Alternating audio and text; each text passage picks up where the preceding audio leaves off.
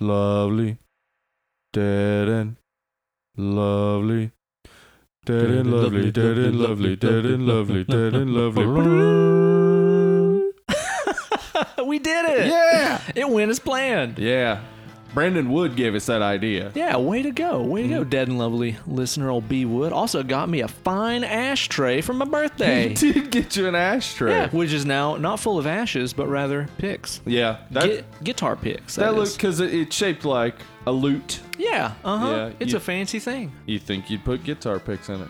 Hello and welcome, you fair Spanish ladies. And welcome to your absolute favorite podcast of any kind. Yeah. Dead and Lovely. Since our Veronica episode, we are very popular with Spanish ladies. Yeah, obviously. Obviously, yeah, I was saying hi to them. Hey, what's up? Yeah, and you Hola. Spanish guys, too. Hola, ¿qué tal? Yeah. You know, Bien? what's up? You too? It's your host with the most. It's me, Uncle Ben. And who's that over there? Why, it's me, Dollywood Steve. Dollywood Steve. Is that the weird cave pedo Yeah, voice it's again? Cave Pedo. He came back. Not that guy. Cave Pedo. He has no It's place me, here. Hollywood fucking Steven Spratling. Hollywood fucking Steve Spratling. Yeah, Look Hollywood. At you. How you been this Fucking- week? Man, I've been pretty damn good. Yeah? It's been really rainy this Yeah, week. it has. It has, which is kind of cool. I like rain when Okay. I'm not in it. But also my yard, very mushroomy. Oh, yeah. So every Fungus. time after it rains, get a new type of mushroom that I see. Uh-huh. Not one of them edible, and not one of them hallucinogenic. Oh, man. Well, I think some of them probably are hallucinogenic. Yeah. You see But- the lights before you die. Yeah, they're very poisonous. Yeah. Good deal, man. Uh-huh. Good deal. That sounds like you've been having a pretty chill kind of week. Also, we have some blackberries growing across the fence. Ooh. Yeah, so that's pretty cool too. That's a southern treat right yeah. there. Walk Get by, your grab a blackberry. That's not so bad. How's your week been? It's been good. It's been busy. This is the week of my birthday. Crash Yeah. landing into my birthday birth week. weekend here. Last, as we mentioned on our Final Girls episode, that came out on my actual birthday. Yeah. And so we've just been kind of enjoying a birthday week. I went out on my actual birthday to Pretentious and like Stock and Barrel in Knoxville for a burger. Yeah. And as we were walking towards Stock and Barrel, I got stopped by a newsman what had a camera. Oh no. Yeah. And he said, "Hey, y'all want to be on the news?" Uh-huh. And Kate was, of course, like, "No, but he will," meaning me. And she was correct. Yeah, and I was like, yeah, okay, I will. What do I got? Okay. Uh-huh. And the news guy just kind of explained to us, he's like, yeah, I'm with Channel 10 News, and we do like our, we just basically, WPIR. is that it? Mm-hmm. So basically, they just like stop people, and it's like, hey, what's going good for you today? Okay. Yeah, so it's just like kind of like your Like happy good thought of the news. day. Yeah, an actual good news or something. Okay. So, So they're like, and a bus crash today left 32 orphans Yeah. paralyzed.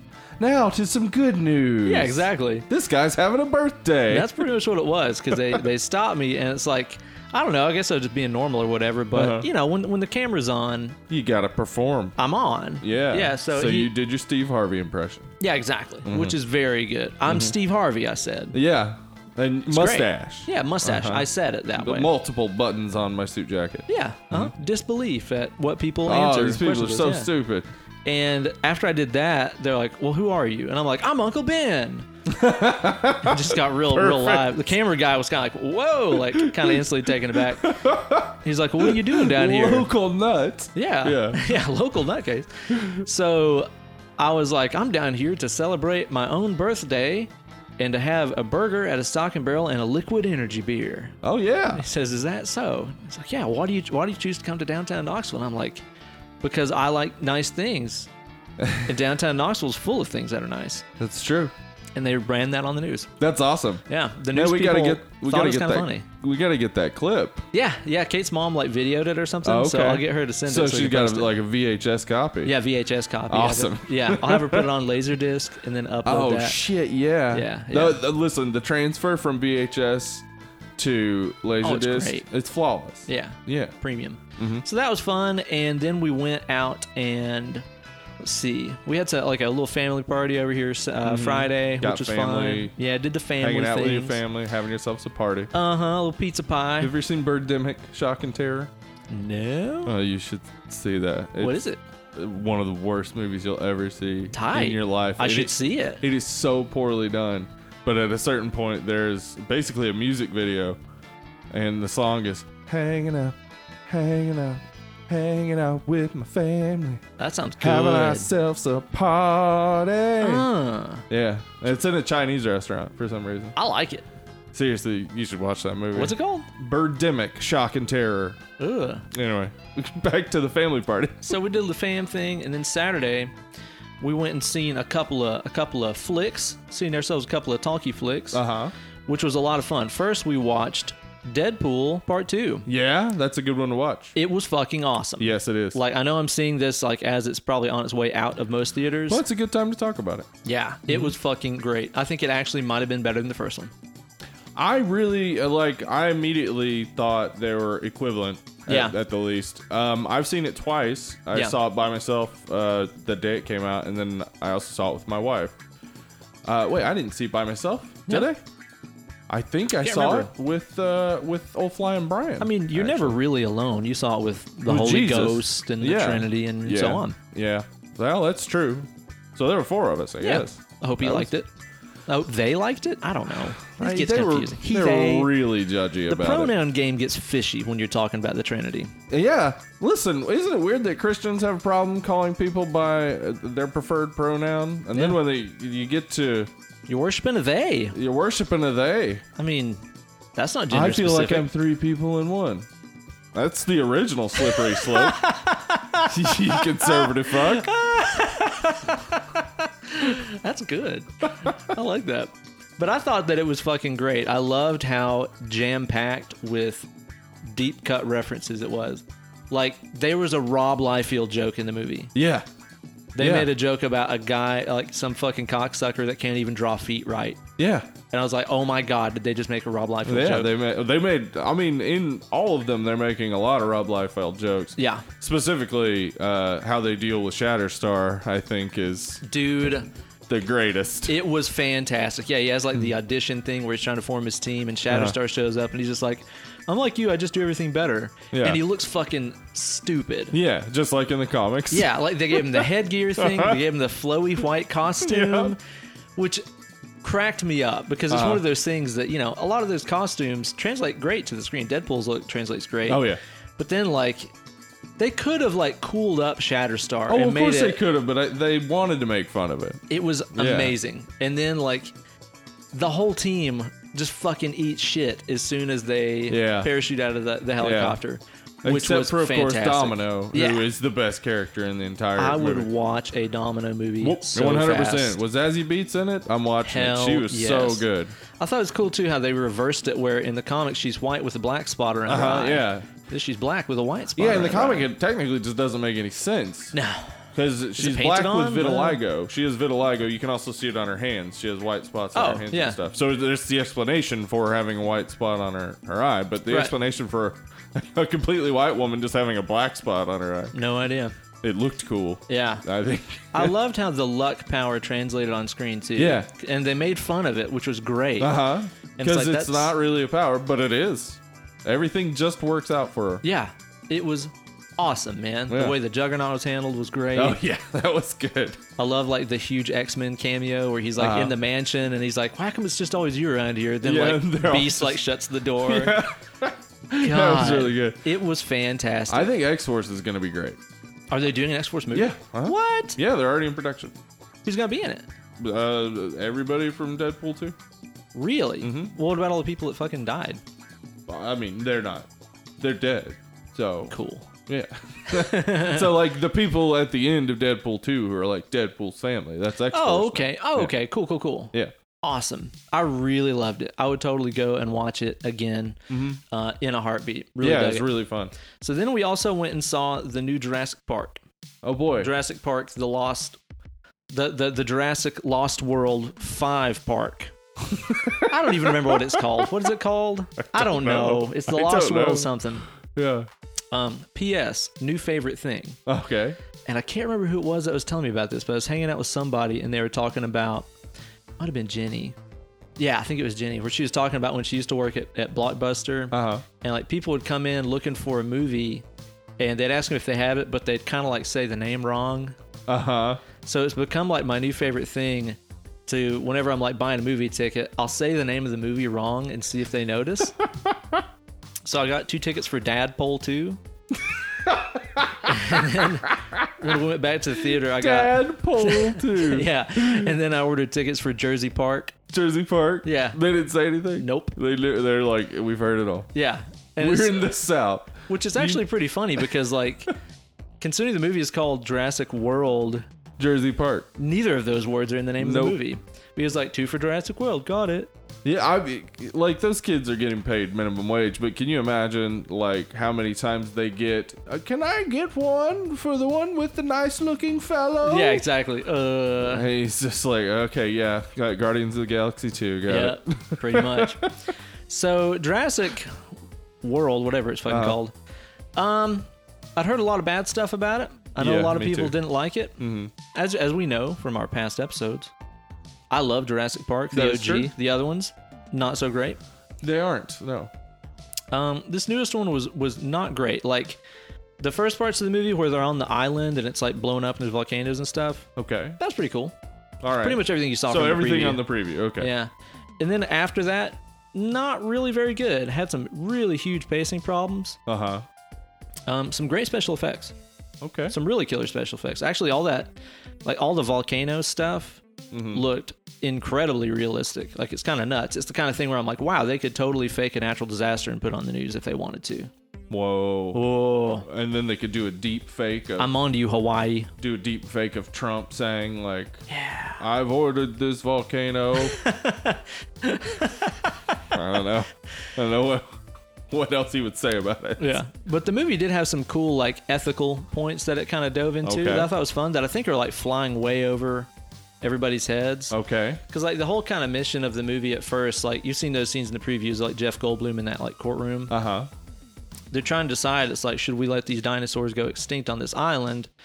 They technically shouldn't be here because we created them, blah, blah, blah. And it's like, it's kind of like everybody's generally pretty heartless about it. And they're like, well, it's an act of God that's eliminating these things, so we should just let it be. Mm-hmm. But then, and this is kind of spoiler stuff, is that okay? I'm not going to see it probably. Later on in the movie, it turns out that, like, this guy that used to be John Hammond's partner has, like, cloned his own daughter. Okay. Because his daughter died or something. He's, like, brought her back and cloned her. Okay. Good way to get your daughter back. Right? Yeah. So then it kind of raises these ethical questions where it's like, okay, so is a cloned human life that you brought back, is that valid anymore? Is that still, is there sanctity to that or whatever? So it kind of raises some kind of interesting ethical questions. Okay. It doesn't dig that deep into them, though, is the thing. Like, it could have turned into, like, you've seen Ex Machina. Yes. Which is just, like, amazing. Phenomenal. Yeah. And it's like, it's kind of like this movie wanted to dig into some of that stuff, and maybe there's a cut that exists where they do, but it also just kind of felt obligated to be a summer blockbuster with dinosaurs and Chris Pratt. Well, I mean, you got to sell tickets, right? Yeah. And then, like, people don't want to ask ethical, moral quandary. They don't want to deal with that. They just want to see flashing lights and but it's like loud noises. Kind of there. You know, it's like kind of there a little bit. Try to sneak it in. Yeah. There's also a lot of stuff about, like, animal cruelty and stuff that Kate was talking about as far as a lot of ethical treatment kind of stuff, which is cool. I also kind of think the movie is about Trump supporters. Oh, okay. Because the whole thing is like, there's this one character in the movie that kind of plays a big part in the buying and selling of these dinosaurs, who I swear they were just trying to make him look like Donald Trump. Like, he's got this ridiculous blonde hair. That's awesome. He wears a suit all the time. Like, there's a part where a dinosaur roars and it, like, blows his hair up in that big cockatoo fashion, like when Trump's hair is blown around. I swear they were trying to make him look like Trump. And I think, like, a lot of the movie, if you look at it this way, it could be kind of interpreted as, like, just because Trump has brought out all these, like, dumb lizard brain fucking dinosaurs back into reality. Right.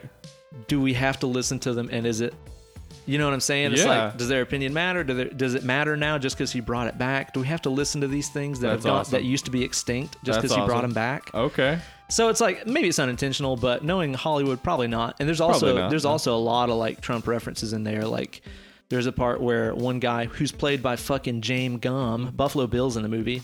Really? Yeah. And he says something about nasty women. Oh, no. Yeah. I mean, it's like there's all these references in there, so I think that it's kind of about that. It's kind of been a little while since we shit talked Trump on the show, so yeah, that's fun. Well, you're welcome, guys. Yeah. Man. Okay. Well, that's interesting. At least I like that. Yeah. I think that there's a cut of the movie somewhere that's probably pretty good. That's true of a lot of movies, honestly. Yeah.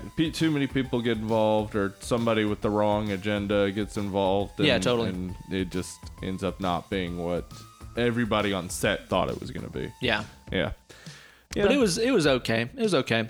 Cool. And then today we went out with some friends, old Lindsay and Thomas earlier. Who we had a friend of ours who was in town that wanted to go and check out some of the local brewing establishments that Knoxville has to offer. Oh. Have you ever day drunk really hard and then been awake long enough to feel the effects of your body processing a lot of alcohol? Yep. That's where I'm at right now. Mm-hmm. I don't like it here. I would, because usually you kind of get shitty and you fall asleep and you sleep through all of this. Yeah. Instead of having the waking hangover thing. Man, I'll tell you what, especially brunch in LA. Whew. Oh, you get a bottomless mimosa or something like that. Yeah. Oh God, that would happen. One time we went to a place in Santa Monica with my cousin Zach, who lives in Santa Monica, and also my cousin Shotgun, who writes for the LA Times. Yeah. We were out in Santa Monica, and this place, I swear, it was like you walked into a club at 12:30 on a Friday night. I remember you talking about this place. The music's just booming. The music was just blasting, and it was bottomless Bloody Marys or bottomless mimosas. Oh my God! And the menu was good. It was insane. And I left there pretty drunk. Yeah. And it was 2 on a Sunday. So you have all day to enjoy the effects of your body processing all that stuff. And then by 8 o'clock, you're just fuck life. Yeah, that's kind of how I've been today, where I've been is this what I do to myself? This sucks. Mm-hmm. Anyway, I'm going to crack open this beer. You get your pull right there. What are you having? So this is a Sweetwater Triple Tail. Yeah. That you had in your refrigerator. I did. I got a box of I have for the party. had some Sweetwater brews, but I've never had a Triple Tail. It's pretty good. It's a pretty good situation. I like that one pretty good. Let's see what it's like. And they got a couple of good ones. I like that Going Coastal, the pineapple IPA. I do like that. I've had that one. I think that's the first beer of theirs that I had that I really liked. I actually really like just the regular IPA, the one that's yellow, not the 420. The 420 is okay. We got one of those on day 2, but just the regular yellow IPA is actually pretty good. How's that Triple Tail treating you? Boy, it's triple-licious. Yeah. Does it have 2 more tails than you expected? I expected 1 tail. Yeah. For sure. Because you take a drink of beer, you get the tail. Yeah, you get the tail. Everybody knows that saying. Yeah. But boy, along came a second and then a third. What? And I was like, hey, this tastes a little like banana. Yeah, a little bit. It's got a little bit of that going on. It's not bad at all. Yeah, it's got that IPA tang. Mm-hmm, of course. For sure. And some fruitiness. I might join you on that later, but I think for right now, I'm gonna drink this Wawa. Oh man! See, I think I'm oh baby! I think I'm super dehydrated too, because now that I'm thinking about it, I woke up this morning, and I made my kind of breakfast lunch before we went and started day drinking. Was bacon and egg fried rice, which is awesome. Yeah, I've done this before. Yeah, yes, exactly. Delicious. Cooked some bacon in a pan, cooked the fried rice in the bacon fat and stuff. Yeah. Put a sunny side up egg on it. It was really good, but I also think I kind of over soy sauced it a little bit, so it was like a sodium bomb. Oh, okay.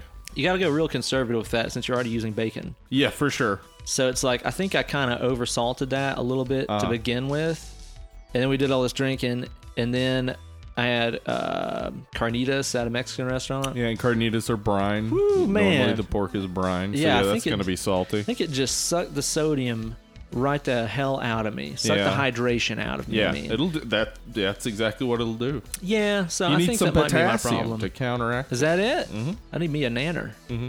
I might grab me a nanner later. I should have had that rather than that bowl of corn Grab them by the pops. nanners. Yeah, as they say. Man, I really hope we get a female Trump replacement in the next election, and I hope there's tape of her saying "grab them by the nanners." Yeah, or just grab them by the penis. Grab them by the penis. Just real grab them by like the that. cock. Yeah. That's a real take charge woman right there. That is. I'm voting for her. I'm on board. Yeah. I'm on board. What have you been watching this week, Steve? A lot of YouTube videos. You've been tubing, huh? Uh-huh. What you seen on there? Listen, hey, man. Sometimes you watch YouTube videos. Sometimes you watch a lot of Good Mythical Morning. I know that I do all the fucking time. Kate got me the book for my birthday. Oh, yeah? Yeah. Those guys are charming. I love them. Very funny. Yep. Mm-hmm. What have you been watching all this YouTube for? I've been studying on it, thinking about it. And, Ben, I think we should just start making YouTube videos. Maybe Dead and Lovely becomes multimedia giants. Maybe we do it soon. Maybe we've got Ted Turner on board. Wait, do we? Uh-huh. You went out to the ranch? Yep. And all of our videos are going to start at 5:05 or 7:35. Goddamn right. Yeah. And we'll also show reruns of Family Matters. Yeah, exactly. Why don't YouTubers do that? I don't know. Well, the first YouTuber that buys the rights to show an old, 80s or 90s sitcom and starts showing it is going to be, a multi-billionaire. Let's do that. Yeah, let's just do that instead. Fuck it. We just talked ourselves out of the Dead and Lovely YouTube channel. You know what? Let's do the Dead and Lovely YouTube channel, and then also we'll do that. Well, this is our passion project. Yeah. Now. Getting the rights to the Snorks. Yeah, exactly. And showing that. And Perfect Strangers. Maybe we'll talk over it, and we'll do a Mystery Science Theater 3000 I don't think it's going to Snorks. make it better. I think it might. Fuck me in the snork. Okay, it might be better. It might be better. Everyone laughs. Yeah. Bubbles. Where'd those come from? Did they fart? Yeah. Okay. See, this has potential. Let's just do YouTube videos. Maybe we will. Maybe me and old Steve here have been talking about starting ourselves up a YouTube channel to go along with our precious podcast. Yeah. It's going to feature some really fun stuff. We've been talking about a whole bunch of different ideas. We're kind of trying to get our format and stuff worked out, but probably within I would assume within a couple of months of this airing, we'll start having some content for you guys on there, which will be a lot of fun. More details as we get them. Mm-hmm. But go ahead and get hyped and go ahead and get your boners ready. My boner's ready. Yeah, totally. I keep it in a shoebox. Really? Yeah, you don't want your boner to be not ready. So no, or running off neither. Oh yeah, you get it nice and bonerific. Yeah. And you can just screw it off. Yeah. And shoebox. Toss it in shoebox. It's a good idea. Pull it out when you need it. Yeah. Strong move. Mm-hmm. And when I've found you need it, rarely. Am I right, guys?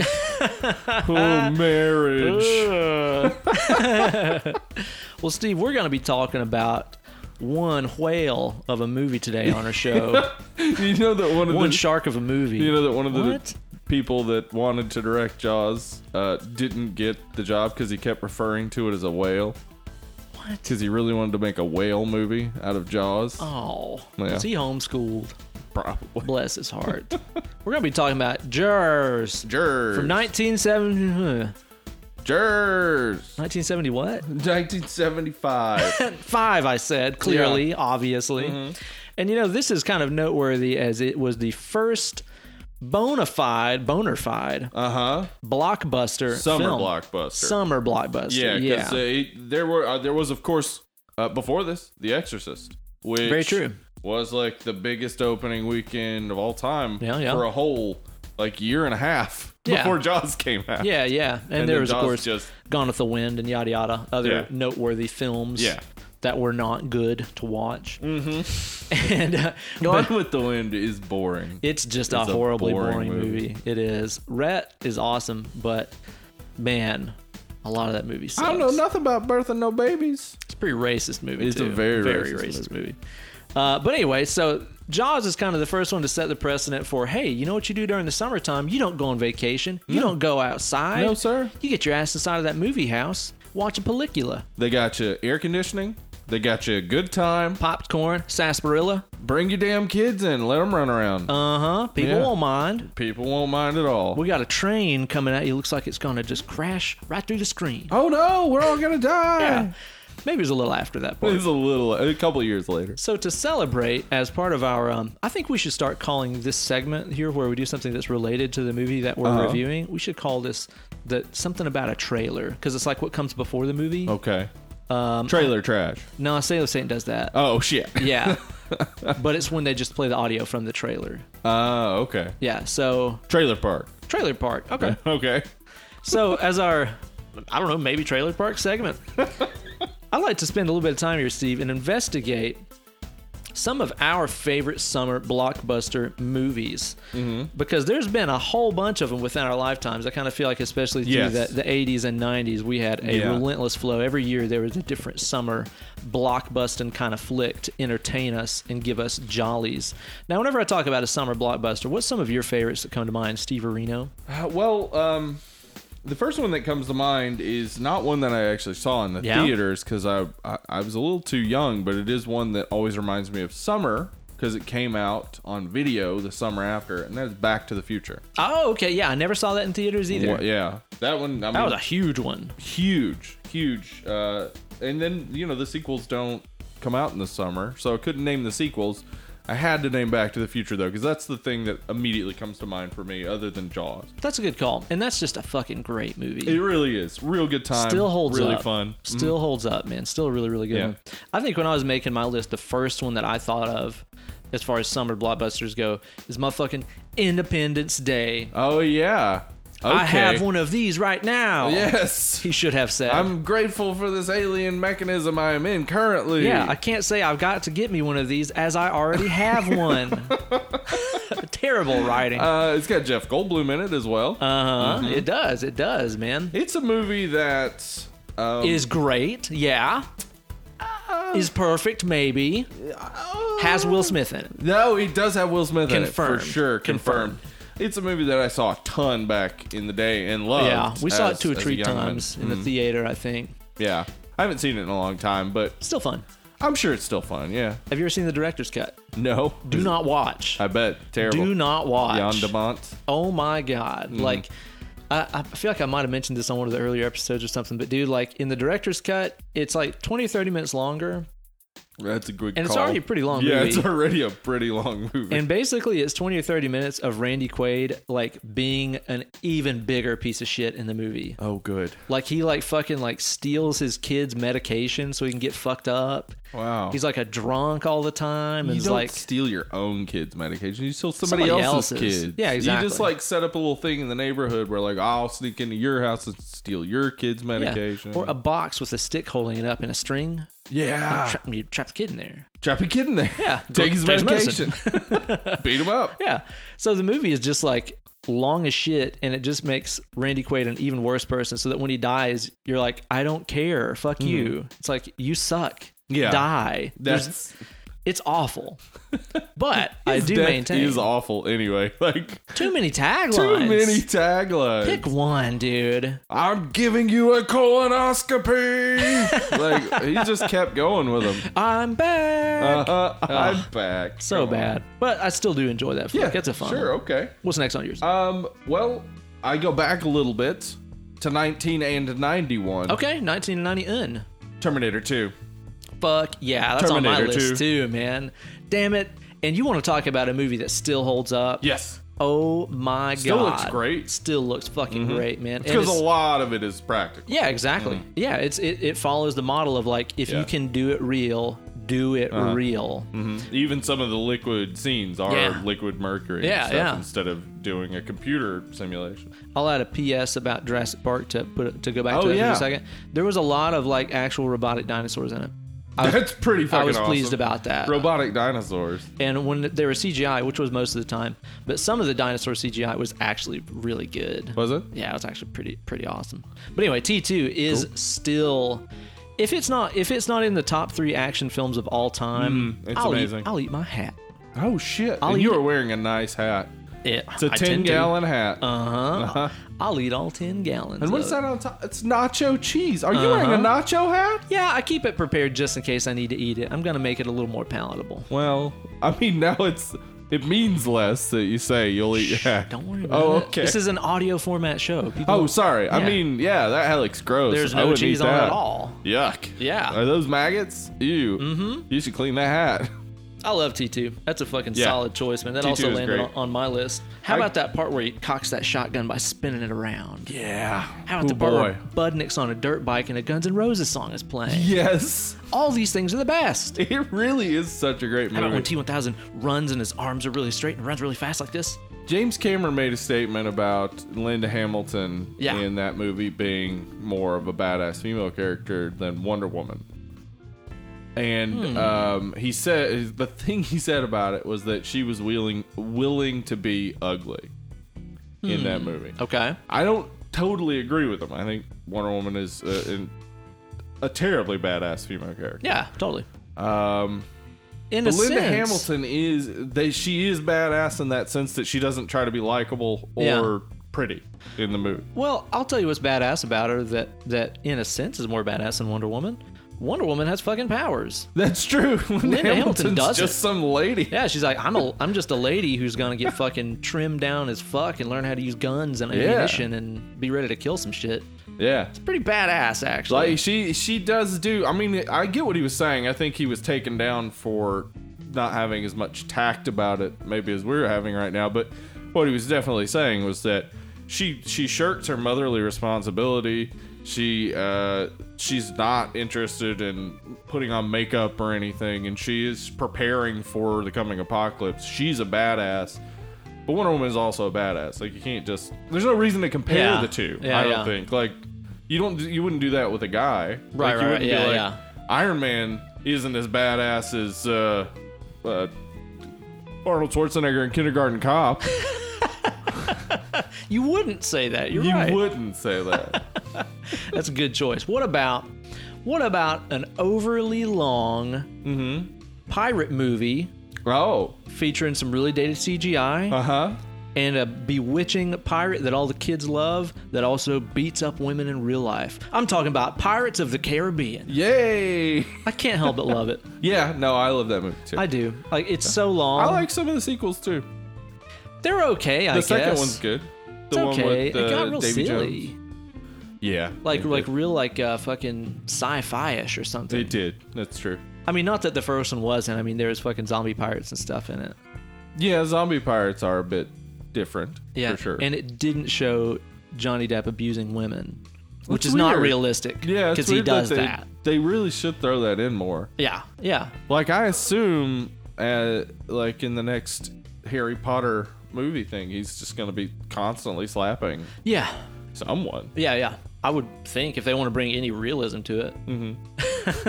But I do watch that first Pirates of the Caribbean about every summer. Do you? Okay. Yeah, I do. I haven't seen it in a while, but if it were on, I'd watch it. Yeah, it's one of those. It's hard to hate it, really. It's kind of hard to hate it, you know?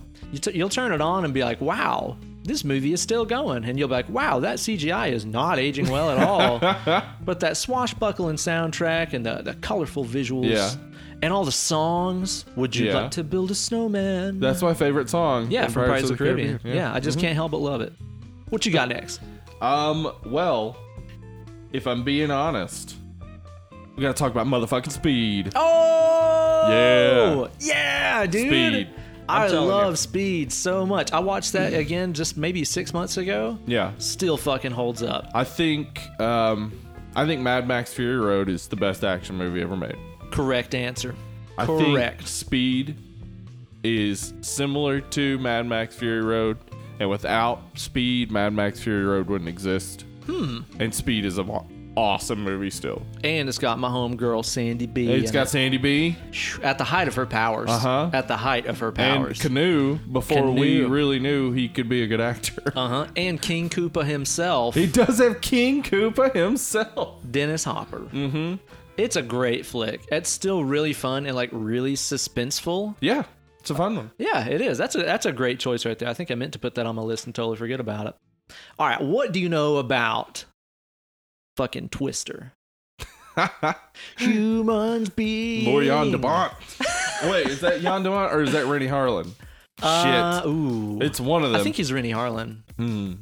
What do you know about it? How do you feel about a Twister? It's not one I watched a whole lot, but whenever it was on, I was always just like, whatever. It didn't stick with me the same way because like Independence Day was out around then. Yeah. Men in Black, Speed, all the, like that mid '90s area. Twister was just one that didn't stick with me much. I'll tell you what, I'm dying to go back and watch it again because that's one of those ones that I watched like a million times as a kid because it was always on like Stars or something, one of those free preview weekends or something. Yeah. So I watched it a lot when I was a kid, and I haven't seen it in probably 15 or 20 years or something. But over the weekend, I really wanted to hear No Way Down by the Goo Goo Dolls, which I think is actually Going Down. Is it? Or something, or No Way Out. Like, I know that the words are not what I think I also don't know the Twister soundtrack very well. Well, here's the surprisingly. thing. Like, because my brother had the Twister soundtrack CD, and I remember listening to it a lot, and Kate said she used to listen to it a lot too. And I remember, man, it's got Van Halen on it. Oh, yeah? Doing Humans Being. Okay. It's got that Goo Goo Dolls song from when they were still like a rock band. I remember it had like the Red Hot Chili Peppers on it. They did that 3 Pound Universe song, or Melancholy Mechanics. That's what it's called. I remember thinking the soundtrack was so badass. So Kate and I were driving somewhere, and I was like, hey, put the Twister soundtrack on Spotify, because somebody compiled a playlist of it. And it starts playing, and I'm like, yeah, Humans Being, this is fucking cool. Van Halen. And then, like, 99% of the rest of it sucks. Like, the songs that I named off are, like, literally the only good songs on it. And the rest of it is, like, fucking, like, Mazzy Star, and it's Indigo Girls, and just a bunch of crap. Just a bunch of crap. Like, just a whole lot of I don't care about any of this. And I was like, man, this is not as good as I remember. So maybe the movie would be the same experience if I went back to it. I bet it would be. I'm willing to think. Probably. Yeah. I'm probably just remembering the good parts. I think Philip Seymour Hoffman's in it too. Is he? Pretty sure he's one of the bad guys. Oh, okay. Yeah, I'm pretty sure. There's a bad guy in a movie about a twisting... Yeah, they're like the evil team that's trying to like capture data about the... It's really dumb when you say it. There's an evil team trying to capture data about the tornado. About the tornado to help out humanity, I guess. But probably to not help out humanity. They're trying to figure out how to make a tornado. That would be much cooler. To create Tornado Park. So it's welcome to Tornado Park. They drive like a black van, and they have all the money. Oh, they're evil because they have money. Yeah, opposite a ragtag. That was pretty easy in the like late 80s, early 90s. Just give people money, and that made them evil. Yeah, like, yeah. He's rich, so bad guy. He ain't trickling down nothing on me but shit. Uh-huh. All right, so I'll have to go back and rewatch that to see if it's a pile of shit. What do you got next? For sure. Man, I was going to name any number of comic book movies. There's many to choose from. There are, and I even limited myself just to June, July, and August. Okay. Because I was like, oh, they all come out in May. So what's the most perfect summer blockbuster comic book movie? I narrowed it down to Spider-Man 2, The Dark Knight, and Guardians of the Galaxy. And I'll tell you what, I think Guardians of the Galaxy is the summer blockbuster. Yeah, that's because those other two have dark themes to them. They do.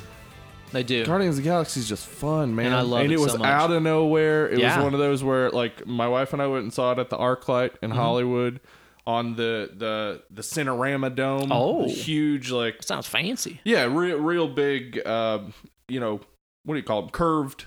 Oh, okay, like the IMAX rig. Yeah, like that. We went and saw it, and man, it was just such a fun time. Yeah. So awesome. Such a summer thing for me. And that soundtrack, like, I don't know the last time that people actually like, loved a movie soundtrack. Exactly, yeah. Like, they loved that one. Yeah. It does remind you of these old summer blockbusters used to have the big soundtrack. Yeah, exactly. Like the Men in Black soundtrack, Twister soundtrack, and all that stuff. Yeah, that's very, very true. Like, I know tons of people that got into all that old stuff because of that movie and its soundtrack. Yeah. I love Guardians. It came out of nowhere for me, and Kay was real stoked about it because she'd read the comics, but it's like, I had never read the comics. Like, I didn't know who any of these characters were. Oh, man, I read the Guardians comics as a young man, and what I loved about them was how weird they were. I loved Silver Surfer and the Guardians comics because it was like... Space aliens. Yeah, just completely different shit than you're reading in the X-Men comics or Avengers, because all those deal with stuff on Earth. Yeah. And I was so excited about it, and, man... And also the fact that Karen Gillan was going to be in it. And Karen Gillan is, I guess, the greatest Doctor Who companion in my mind. Probably. She and Rory. Yeah. Perfect. Probably. And I was just excited by everybody who was in it, Chris Pratt, etc. Boy, and it lived up to it. Think about all the work that guy has gotten because of that movie. Oh, yeah. You saw one of his movies just today. Yeah, I did. Or yesterday. Or whenever you saw it. Oh, another quick PS that I meant to mention when I was talking about other movies earlier. Josh Brolin as Cable in Deadpool 2. Fucking awesome. He is, and fucking he awesome. said in an interview he didn't think he did that well. He was perfect. And while doing like touring and doing promos with Ryan Reynolds, he felt like they got the Deadpool cable patter down better, and that he thinks he'll be able to do it better in the future. So that means he's willing to do the character again? Oh yeah, he's in X-Force for sure. Oh, I'm so stoked about that. The technovirus eating him up looked really sick. So good. Yeah, it was awesome. How about I just go off of that comic book theme right here and bring up a movie, and I'm going to say it just like they said it in the original Super NES video game. Let's hear it. The Avengers. Yeah, the Avengers came out late May, and that's a summer. Those middle May weeks, they're the new intro to summer blockbusters. Right. I loved it. Avengers was huge. Iron Man also came out in May, and Iron Man was just that. I remember going and seeing it and being like, not knowing what to expect, seeing the Sam Jackson thing at the end, being like, oh shit, it's like getting real. Oh yeah. And then Avengers is like the culmination of that anticipation that starts there. I mean, dude, we've had summer blockbuster Marvel movies for like over 10 years now. Yeah. It's insane. Like, think about it, like, because of course, to us, it's like we've had them our whole adult lives. But I think about, man, like a kid who saw Iron Man 1 in theaters when he was 10. Like he's like bringing a beer to the next Marvel movies. He's literally grown up with that stuff. That's fucking rad.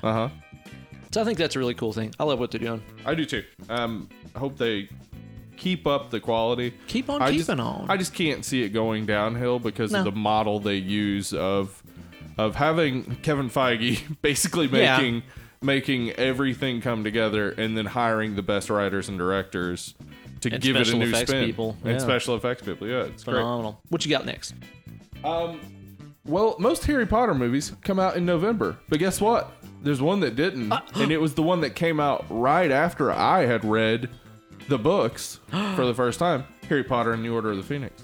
That's right. That did come out at a different time, didn't it? It came out during the summer, and boy, I was excited as hell to go see it. And it's, I still think, one of the best adaptations of a Harry Potter book. I'm unsure that I agree with you on that. I'm quite sure that I disagree with you on that. I'll put it that way. I still like it, though. I still like it. Oh wait, it's problems. 4 that you're not a big fan of. I like 4 pretty good. My wife hates it for sure. 6 I had some problems with. 6 I disliked a lot. Yeah, 6 is probably the most problematic of all of them. But 5 had a bunch. I mean, dude, you take the biggest book and make it the shortest movie? Yeah, but so much of the bigness of that book was going into the depths of Harry's depression and shit. Yeah. And I don't know how you could really convey that. But though the 5th book is my favorite book, which is maybe why I like the 5th movie so much. It probably helps. Yeah. It probably helps. But it's like, I feel like it didn't really play up the whole importance of the prophecy and all that stuff like very well at all. Yeah. But I don't know. Do we even get to see Neville's parents in that one when they go to St. Mungo's? Yeah. I don't think so. That is a big element to the 5th book. Yeah. That lets you know how badass Neville is. Yeah, totally. It's really, really good. But it was fun seeing that one in the theaters in the summertime. And actually, we saw it a second time on one of my favorite days ever, which I think I mentioned when we did Harry Potter 1 on our podcast. Yeah. Check out those back episodes, rate and review on iTunes. Hell yeah. But we had this like Harry Potter day where we all got together and hung out all day, and then sat in line to get the book, and we also saw the 5th Harry Potter earlier that day and all this stuff. It was just like Harry Potter day. Yeah. And it was the best. So yeah, I have problems with them, but I fucking love the Harry Potter movies. 15 too. Maybe we'll do another one sometime. Hey, maybe we do one next week. How about that? Okay, how about it?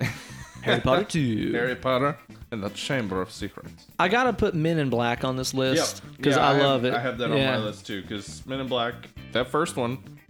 I mean, the sequels aren't terrible, but the first one was so different than any of the other. Fresh, man. It was really fresh. Any of the other summer blockbusters that had come out. If I'm not mistaken, the guy that created the Men in Black franchise is from Knoxville. Is he? If I'm not mistaken. Somebody can correct me on that, but somebody told me that years ago, and I've believed them ever since. Did you know that the showrunner and 2 of the head writers for X-Men the Animated Series went to the University of Tennessee?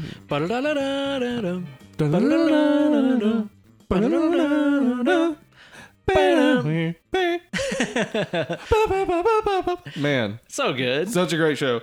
I saw that in the Alumni magazine. Ooh, yeah, I didn't know that. I'm an alumnus. Look at you. Uh-huh. Yeah, I love Men in Black. The pairing of Tommy Lee Jones and again Will Smith. Will Smith is in so many. Yeah, and Will Smith is great. I wish he would do something more comedic. Yeah. I mean, I'm not saying he's bad in dramatic roles. He was really good in Pursuit of Happiness. Wild Wild West. Wild Wild West, a great Very dramatic role. Very dramatic movie. Well, anybody out there, just search out Kevin Smith talking about Wild Wild West. Yeah. He's got a lot to say about it. Oh, it's fantastic too. We'll just try to rattle off a couple more here before we get into Jaws. What else you got? Anything good? Let's see. I mean, Who Framed Roger Rabbit? That was one that I watched a lot as a kid. Was that a summer one? Mm-hmm. I see. It's like I don't remember watching that as a kid. I remember like the scene with fucking what's his name, Judge Doom. At the end when he's like melting and becoming a cartoon really freaked me out. Yeah, that movie was not necessarily for kids. I don't think so. Yeah. No, I don't really think so. I mean, Jessica Rabbit for sure. I don't think was meant for children. Yeah. Huge tract of land. But yeah, that's one I need to go back and watch again. It's been forever since I saw that. And yeah, I just wrote down a bunch of other comic book movies and stuff. Yeah. Because like, I think that the comic book movie craze. I know there are people that are tired of it, but I hope not many. I hope people keep going so we get more and more. Because for me, it's just like comic books. Yeah. They can develop, they can change. You know, they can do new stuff. I mean, if the great thing is if you lose, say, Robert Downey Jr. playing Tony Stark, then you can bring in War Machine as Iron Man. Right, yeah. Like if you lose Chris Evans as Captain America, you can have Falcon step in as he does in the comic books. You have all these things set up so that you can keep the franchise going. Evolve the characters. Yeah. I really hope that they don't announce that Rian Johnson is going to start writing Marvel movies. I really hope that they don't, because then we'll see them all get canceled. Oh, man. Did you hear about the Star Wars thing? Yeah, but that wasn't Rian Johnson's fault. That was everybody who didn't go see Solo's fault, which wasn't everybody's fault, because Solo, I don't think was a good idea in the first place. Maybe not. It's you know, you have that thing where it's like, is it cooler just leaving the backstory unknown? It kind of is. Yeah, it's like the Mike Myers thing we talked about. It's cooler not knowing. Yeah, if you made a Boba Fett movie, like, who would want to see that? Well, I just see what you mean. Yeah, he's you kill the only mystery. cool because you don't know anything about him. Yeah. I liked Solo, though. I thought it was a very good watch. I've heard it's a great movie, and that's the thing is, if people had gone and seen it, they would have also thought it was a great movie, maybe, but people didn't want to go see it. I don't think it... I mean, it came out on a week that's not been doing well in the past, say, 5 years. Yeah, they didn't swing confidently with that one. They didn't swing confidently with it. They didn't. But, I mean, Darth Maul shows up, I hear. That he does. Which is a cameo for somebody, I guess. Lieutenant Darth, you got new legs. Yeah. It was good, but it's like, I know that it suffered because I know tons of people that didn't go see it because they hated Last Jedi so much. Man, there's no defense to that, because if you lasted through Phantom Menace, I know, right? And Clone Wars, and now you don't want to go see it because of The Last Jedi. God, you can tell me all you want about the problems of the movie, and I know The Last Jedi has its problems, but it's because of the girls, isn't it? Mm-hmm. Because I've seen people just outright admit that. Yeah. That too many girls in the movie. Rian Johnson, fucked over men and stuff like that, and it's just like, I mean, it's not a great movie, but it's better than all three of the prequels, for sure. They're really bad. Yeah, they're really bad. Yeah. So, I don't know. On my list of other blockbusters, my wife was sure to write in Cutthroat Island, fuck you, Steven. Yeah. Oh, you don't like that one. No, I don't like Rennie Harlan in general. Oh, yeah, he did that one too. Yeah, not That's a big right. fan That's right. of any of his movies. I like a Cutthroat Island okay, though. I'm on board. I'm all right with it. I'm okay. Shrek is a summer movie for me. Shrek, yeah. Oh, man. Yeah. Holy shit. My wife was mentioning how Chris Farley was supposed to do the voice of Shrek. Really? And we started talking about it, and she was like, that's like a 90s movie, right? And I was like, I think that came out in 2000. We looked up, it came out in 2000. So if Chris Farley was supposed to do the voice, like they were working on getting the vocal tracks down in the early 90s. That's how long it took to do the animation. So when did Chris die? 90 something. 8, 99, something like that? I don't remember. Really? Yeah. Jeez, that was in production for a long time. Wow. Crazy. I love the Shrek. Yeah. That's a fun watch. That's a weird one that it doesn't seem like it's for the kids for me. Yeah. Because they have a character called Lord Farquaad. They do. Which is fuckwad. Yeah. For sure. Obviously. Yeah. And there's the like penis jokes. Jokes about him having a small penis and stuff. It's an enjoyable watch. Yeah. I've got a couple others on my list too that I don't really think of as like summer movies, probably because like of when I watched them and also the fact that I wasn't really around to see them in theaters. Yeah. Like Ghostbusters was apparently a summer movie. Ghostbusters was. That came out in 84 though, so it's like I was just arriving into the world. Uh-huh. So I never saw that in theaters, and I just think of it as a Halloween movie, of course. Same with the original Batman. The original Batman came out in the summer. Yeah, I didn't see it in theaters though. I don't think I ever saw that in theaters. What a weird time to release that original Batman. Yeah, I know, right? Yeah, but it was. I mean, it made the money. Yeah, so yeah, it was fucking huge. Yeah, I love a summer blockbuster. Just give me something light and fun. Yeah, just basically give me the screen equivalent of jangling keys in front of me. Oh, shiny and noisy. Oh, and I'm on board. Easy to please. Okay. So yeah, let's keep it going and get into a real OG summer blockbuster. I'm talking about Jaws. Jaws. Let's talk about Jaws. Now, I assume this was not the first time you saw Jaws. No, I've seen Jaws since I was a little young man. Okay. Several times throughout my life, sat down and watched Jaws. It also used to come on TV all the time in the summer. It did, yeah. And it was always on a TBS or TNT. It's or one something of those movies that if it's on at any point and I just walk into the room, I'll watch the rest of it probably. Yeah. So you're on deck with this movie. Yeah, I like this movie. Yeah, this wasn't the first time that I watched this either. This is one of those ones that I think I could actually look back and say that this might be the first horror movie that I ever saw.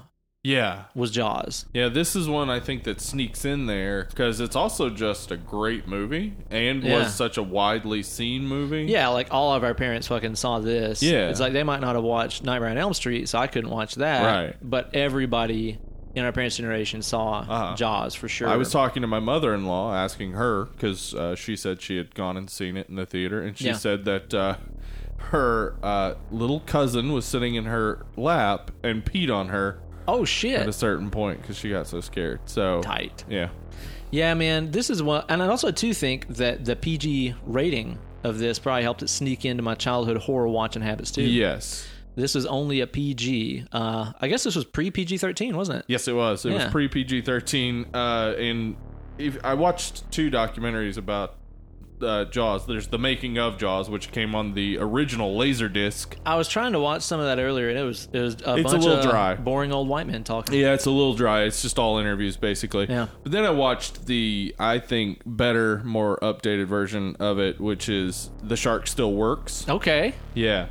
Shark Still Works. It uses a lot more video from the set and stuff. You get to see a whole lot of the behind the scenes, especially the frustrations with the sharks not working, etc. Yeah, there's many production woes along the way with this. Yeah, for sure. But this movie, man, I'll tell you what. Tell me about it. It was going to be a success from the beginning. Yeah, like it seems like they could have gone wrong so many times.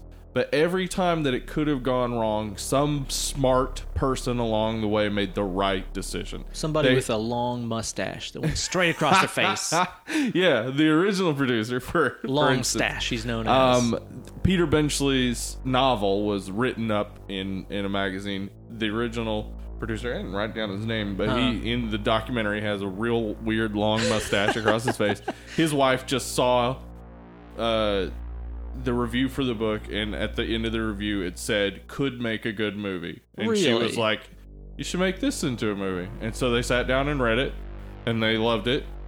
And then bought the rights to it, and then they went through like a couple possible directors. Yeah. Those directors wouldn't have made this movie. They ended up on Steven Spielberg. They made that right choice. The same thing with screenwriters. They went through a bunch of different. Yeah. And they just wouldn't settle until they got what they thought it was going to be when they first saw that vision in their head of this being a good movie. Buy nice or buy twice. Exactly. So it worked out. This wasn't Steve Spielberg's first movie, was it? No, he had done some shorts, and he also did a movie called Duel before this, which was one of his inspirations for Jaws. Okay. He wanted to make Duel, which is about a guy being chased by another guy in a truck, basically. Jeepers Creepers, got it. It's the truck looks like the Jeepers Creepers truck. Shit. Yeah, Jeepers Creepers obviously was using that, but he wanted to basically replace the truck with the shark. Mm-hmm.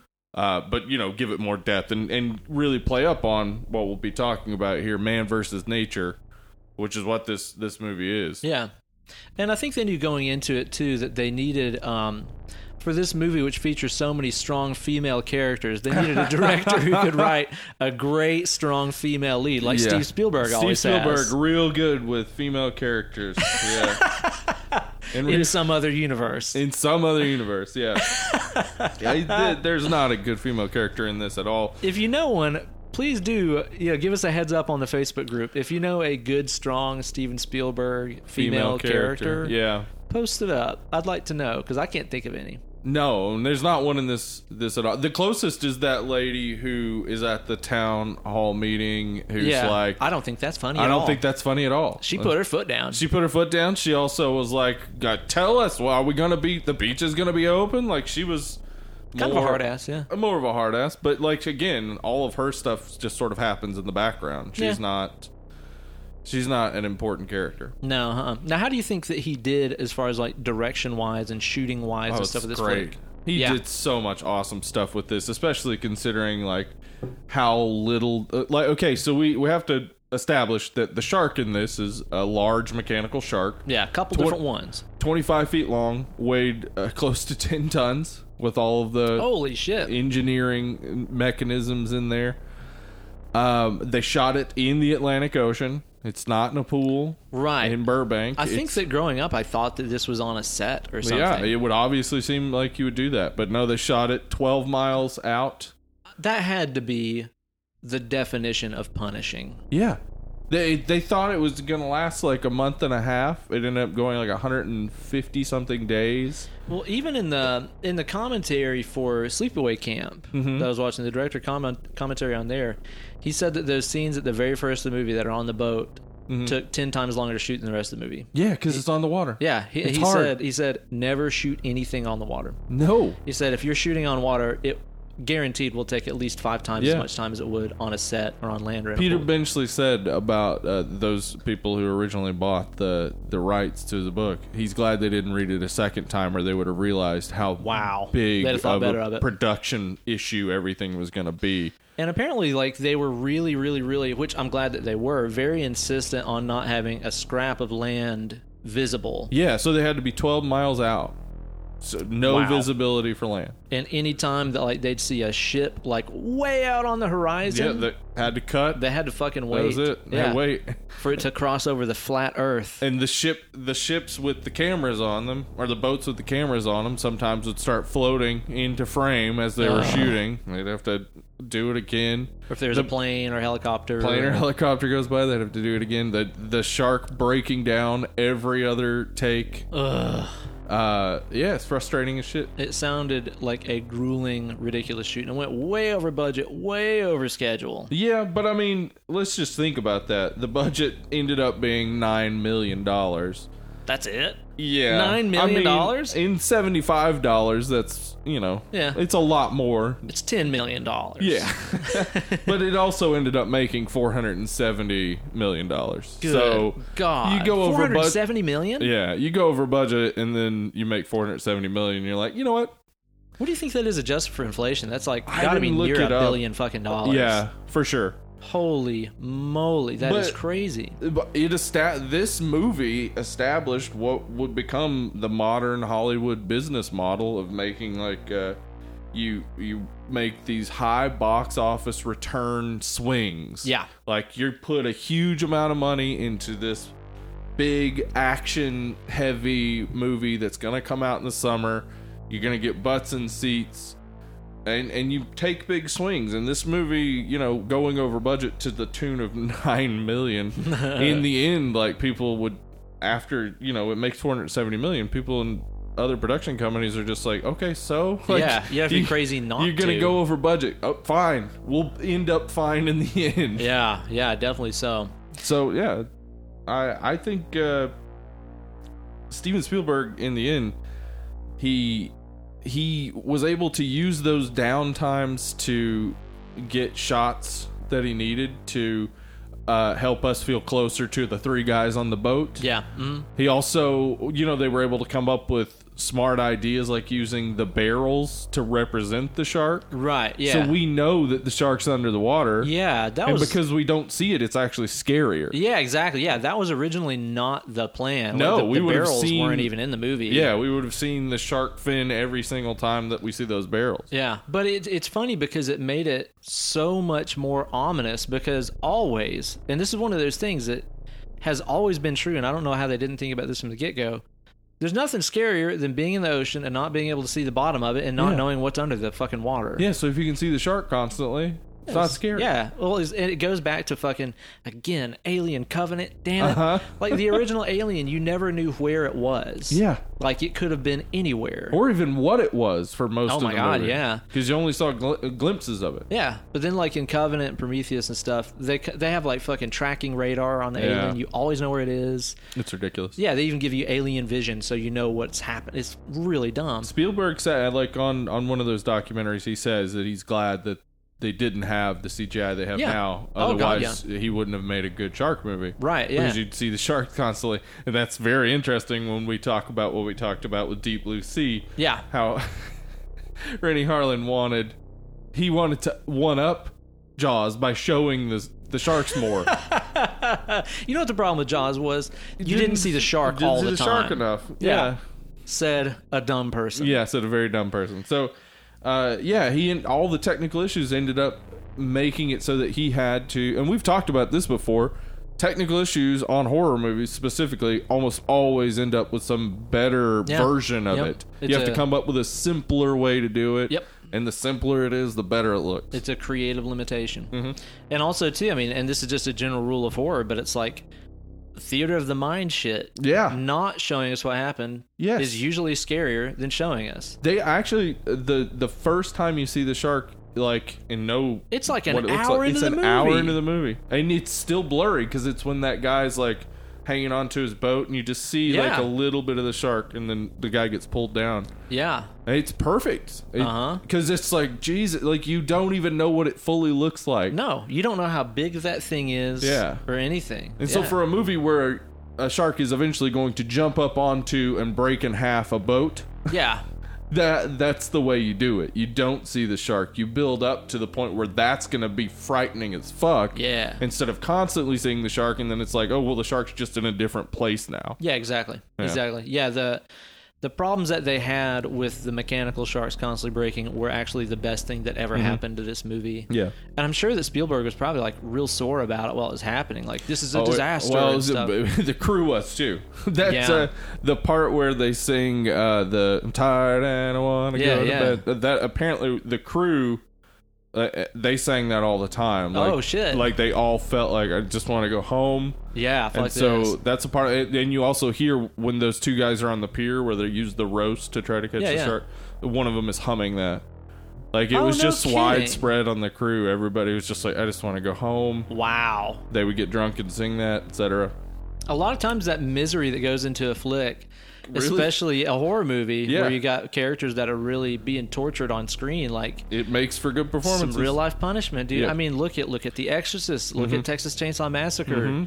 So many examples of like when conditions are troubling. Yeah. A lot of times it can really leak into the performances in such a beneficial way. I mean, it's gotta suck to be doing. I would hate to fucking film this 12 miles out on the ocean all the time for like months. Yeah, they had to do it in Martha's Vineyard because that's the only place they could go 12 miles out and still be just 30 feet above the seafloor. Really? Yeah. So those weren't deep waters. Yeah, they were only 30 feet deep. So That shark, which is described as 25 feet and 3 tons, if it were diving down, would hit its nose almost immediately. His tail would be sticking up. Yeah, whoa. That's funny. Yeah, because it was 25 feet long. My shark head. Yeah, he would have said that. He would have said that. That's funny. I hadn't thought about that. Really kind of kills it a little bit. It does a little. That's awesome. There are several reasons why they ended up so the scuba diving scene. Scuba diving. Yeah, the scuba diving, not the first one where he finds Ben. Yeah, Gardner. But the one where it's the Shark Tank scene. Yeah, it's this is the last possible chance they might have against the shark. They actually did shoot footage of real sharks. Yeah. With somebody in a shark cage, but because real sharks aren't that fucking big. Your average great white male is about 13 to 17 feet. Okay.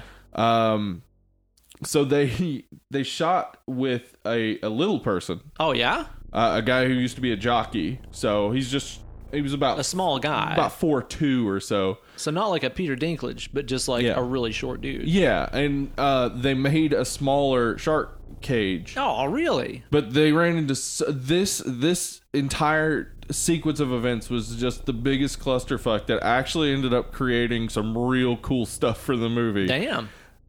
One, they gave him smaller sized air tanks. Right. So that he full size would look weird. Yeah, the full size would look weird. But guess what? Just because somebody's short doesn't mean they need less oxygen. So you said this tiny tank's getting bad to me. Yeah, so they got some shots of him in the tank with a shark nearby, but then they had to bring it up, and he got out, and as it was just sort of floating in the ocean, the cage, a shark jumped in and landed partially into the cage. What? And so the shots you see where the shark is struggling with the cage, near the boat, that's a real shark. No way. Really caught in the cage. And a real little dude with a real big scared. Yes. Oh my God, I didn't know that. Because it looks amazing. And so because they wanted to use that shot, and the diver wasn't in the cage at that time, that's why they have Hooper survive. That's why they have him escape and then go down to the bottom of the ocean so they could still use that shot of the cage being wrecked. I didn't know that. So he was originally supposed to die. Yeah, in the book he dies. The only one who survives is Chief. So wow. Yeah, Kate told me. Kate just read the book, which I'll talk about in a minute too. And yeah, she said that in the book that he died. I didn't know that they were planning on having him die in the movie too. Yeah. But wow. I mean, again, issues with shooting created a much better version because I think it is better that Hooper survives I think so in the too. End. Wow, that is really, really cool. Yep. I did not know about that. That's pretty rad. Yeah, there's some pretty cool deaths and stuff in this movie. It is not a a gore fest like a Friday the 13th or something like that. No. But there are some cool kills in here, man. The opening. Oh, man. For instance. Yeah. Well acted by a stunt woman. I'm pretty sure that she's the mother of the girl in the boat wreck scene at the first sleepaway camp. She is. Oh my God! Somebody help do something! I'm pretty sure that's her mom. I'm pretty sure the part where she says it hurts, that was for real. Yeah, I read in the trivia. The harness was actually hurting her a lot. Yeah, they were really yanking her around, and it was not getting good to her. Yeah, but a lot of that's just acting. She's good. She's real good. Yeah. And she was a stunt woman. She had never really acted before in front of camera. And Steven Spielberg didn't know if she could do it. She did it really well. That's pretty rad. That's pretty cool. Yeah, her death is awesome. And again, it's totally bloodless. Yeah, it's in terrifying. the dark. Yeah. You hardly see anything. But her getting just pulled through the water and stuff. You know how much force that takes, so it's scary as shit. Yeah, definitely so. Yeah, and again, it just goes to show you, it didn't show the shark chewing up her legs or biting her in half, and it's it's actually scarier because if you were watching that happen from the shore, that's what it would look like. You'd just see somebody getting yanked around and getting pulled under and screaming bloody murder, and that's it. Yeah. When we see the Kittner boy die, now we do see a lot of blood there. I love that. It's like a geyser. It's awesome. But you don't see the shark. That Kittner boy must be Johnny Depp's character from Nightmare on Elm Street's brother. Full of blood. Just the most blood. Nothing but blood in those boys. After his younger brother was attacked by a shark, they moved to Elm Street. Probably. Yeah, trying to get away, start a new life. Yeah. Get all their blood-filled kids somewhere safer, you know? That did not work out. But again, that is... It's a quick geyser of blood, and then it cuts away. Panic ensues. And we don't see the shark. Yeah.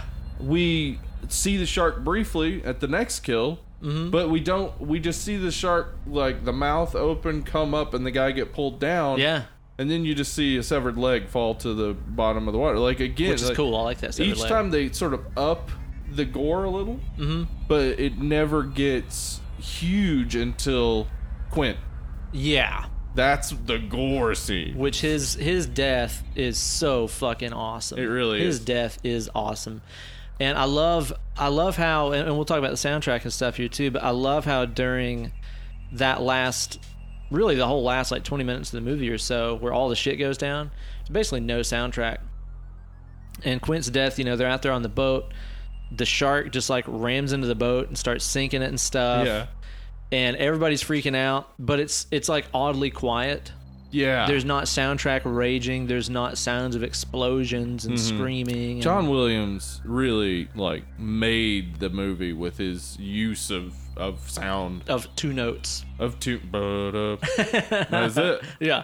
The power of the minor second, ladies and gentlemen. But yeah, like when he takes the sound out. Like they really better, let him do what he wanted with the sound. Yeah. They actually showed the film without John Williams' score, and people didn't really respond to it. Like they weren't really scared by it.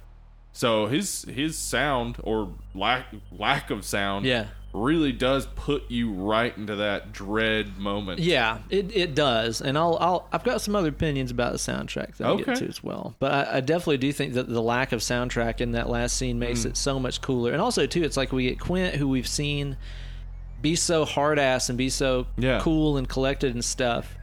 And then when he's in the shit and he's coming unglued, he's screaming, he's got blood on his teeth, just stabbing at that shark, thing. Yeah. And it just, man, that shark just does not give a fuck. It's chowing down on him. Really just visceral. Very, I mean, that's the only way I can think to describe it. It's very like primal and visceral scene. Well, yeah, I mean, okay, so I wanted to talk about the psychoanalytic. Okay, hit me with this. Elements in this. Are we going to get Freudian on the shark? We're going to get Freudian. We're not going to get Lacanian. We're not going to get deep into psychoanalysis. Not just some pretty go Jungian on you here. No, we're just base level. The id, superego, and the ego. So this is more Dr. Phil level. This is some Dr. Phil. I want you to live your life as a lesbian woman. Shark, you need to get a job. Get out of the house. Dr. Phil. Dr. Phil. Son of a bitch. Anyway, so our three characters are representations You're talking about the id, the ego, and the superego. Okay, so you're talking about Quint's the Brody, and Hooper. Yes. Okay. Brody. That Brody, he's the superego. Explain these things to me. I was homeschooled. Okay. Well, we go over these at regular public school a lot. I was also raised a Baptist. Yeah. Okay. So your id, the id, that is you. That's animalistic you. It's Uncle Ben. That's what you want. I want to shred. And you fucking shred. Yeah. That's the id. Okay. All right. Superego is the lens of society through which we try to, make our id more acceptable. Okay. All right. It doesn't stop me from shredding, but okay. No. And it does keep a shirt on me. Our ego is just that is the us we present to the world. Okay. All right. So what happens if they're all the same? Is that bad? It might not be. Okay. I'm no psychoanalyst. I don't know. I think like Trump might fit that profile where it's just like, all through you should bury all of that. Yeah. So Quentin, he's the id. Okay. He's the animalistic, and he's as much like the shark as any human being can be. Okay, I like it. And then we got our Chief Brody, who he is law and order. He is society. Yeah, okay. All right. And then we got our ego, the guy who represents the Quint through the perfect societal lens, and that's Hooper. He's Mr. Holland. Yeah, Mr. Holland and his opus. Yeah. Uh-huh. Okay. I just sign language asshole Ben. In case. I was hoping that's what you were going for. Tight. So anyway, what we get out of that is this constant interaction between them, and the id hates the ego because all right, because the ego is getting the fulfillment that it wants, but not the full animalistic pleasure that the id desires.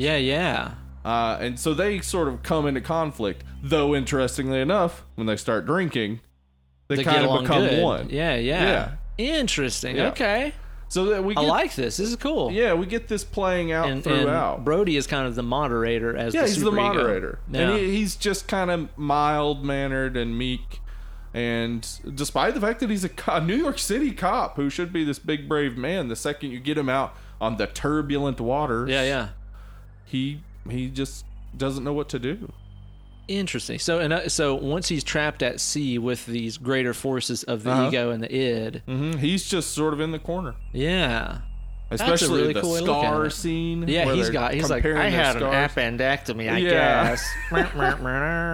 Yeah, that's also where we find out that Quint was on the USS Indianapolis. That he was. Which is something, even in 1975, people wouldn't have known much about because it wasn't declassified until the late 60s. Oh. Yeah. That was... I didn't think about that. Yeah. Whoa, that's pretty cool. Real interesting. That would be a story that people would have been hearing and being like, holy shit, really? I didn't know about that. Huh. That's pretty cool. Yeah, it's cool that you mentioned that about those three characters. I hadn't thought about it from the psychological angle. Like, I was thinking of it as a real game of rock, paper, scissors. You know, where it's like any one of them could negate the other in certain combinations and so on. They do work that way. But it makes more sense when you look at it through the lens that you're talking about. It reminds me, like, the interaction of their characters and their motivations and so on, like, it reminds me of kind of like a not funny version of Big Lebowski. Okay. You know, where like with Big Lebowski, what makes that movie so fun is it's all these different isms interacting with each other in this story. Like, the dude is totally just neutral. Donnie is a pacifist. Yeah.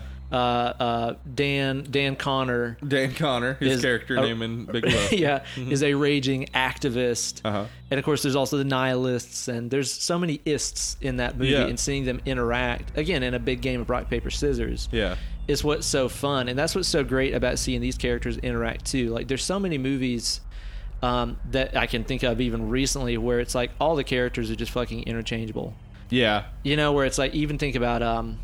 damn, what's that DiCaprio movie that everybody's fucking nuts about? Chris Nolan, You're in Dreams. Inception. Oh, Inception. Like, that is the opposite of this movie. Like, all of those characters are just flat as fuck. And it's an overly complicated narrative, whereas this is a very simple narrative. Yeah. Man versus nature.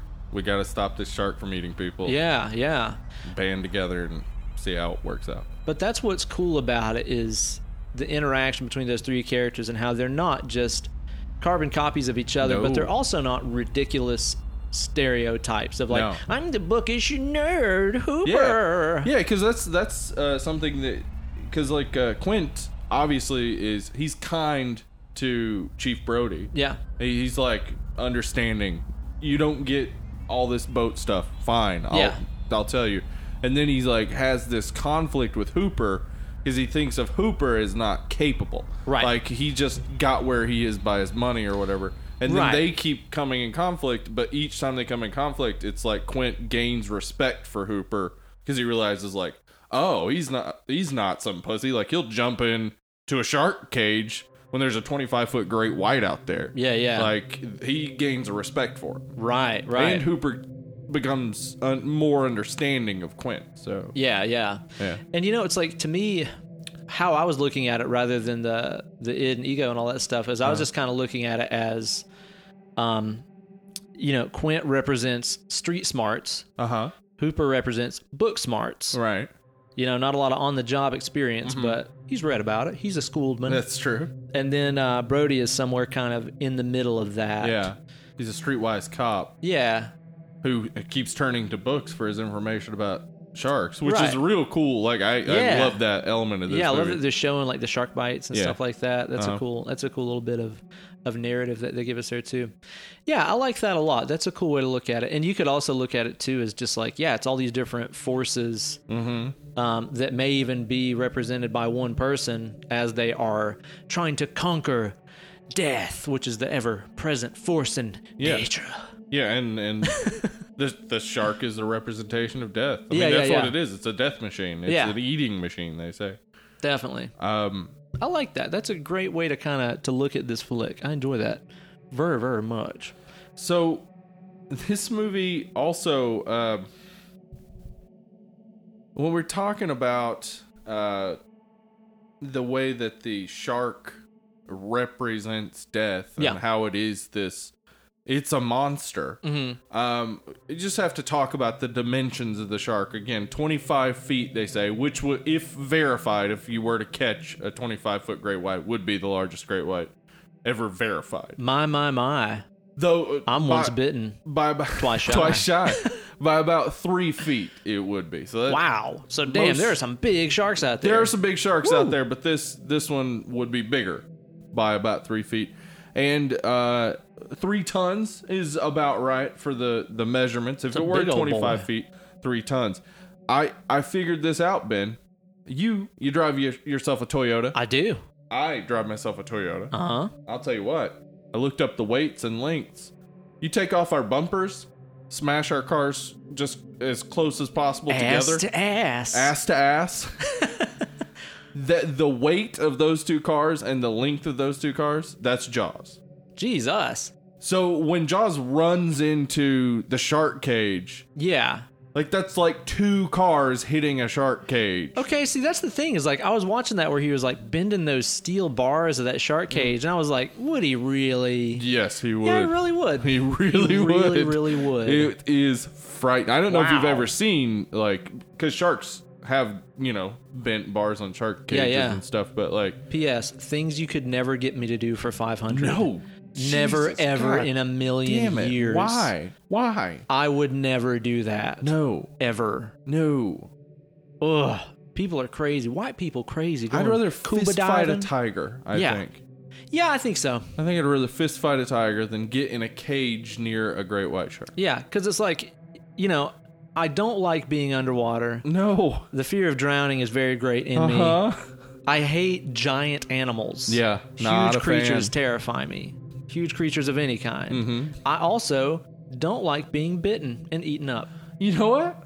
I don't either. Not a fan. It's rare to run into a fellow not like to be bitten up and eaten type of person, but yeah, I also don't like that. I've never died, but I don't think I'd like it. I feel like I wouldn't. I've had to hold my breath for too long before, and I didn't like that at all. Yeah. And all dying is basically you stop breathing. Nikki Sixx makes it look pretty good.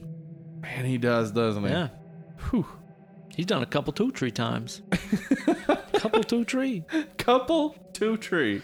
I want to talk about this soundtrack a little bit. Is that right? Yes, let's hear. I want to hear what's up with the... All right. So... Again, it's been a long time since I watched this movie. This is probably the first time I watched this in 45 years. Probably 45 years, wow. Yeah. So since your mid-30s. Correct. Wow. I'm an old man. I think that it's probably been about 10 years since I watched it. Realistically, probably about 10 years, which is weird because Kate watches this like every year because it's one of her favorite movies. Yeah, it's a great one. But I've only seen it just a few times. I've watched it twice for this podcast. And of course, you can't talk about Jaws and not talk about John Williams' amazing soundtrack. John Williams has made the soundtrack to so many movies. Yeah. John Williams is the sound of movies. He really is. I don't know who's going to make the sound for the movies when he's dead. They'll stop.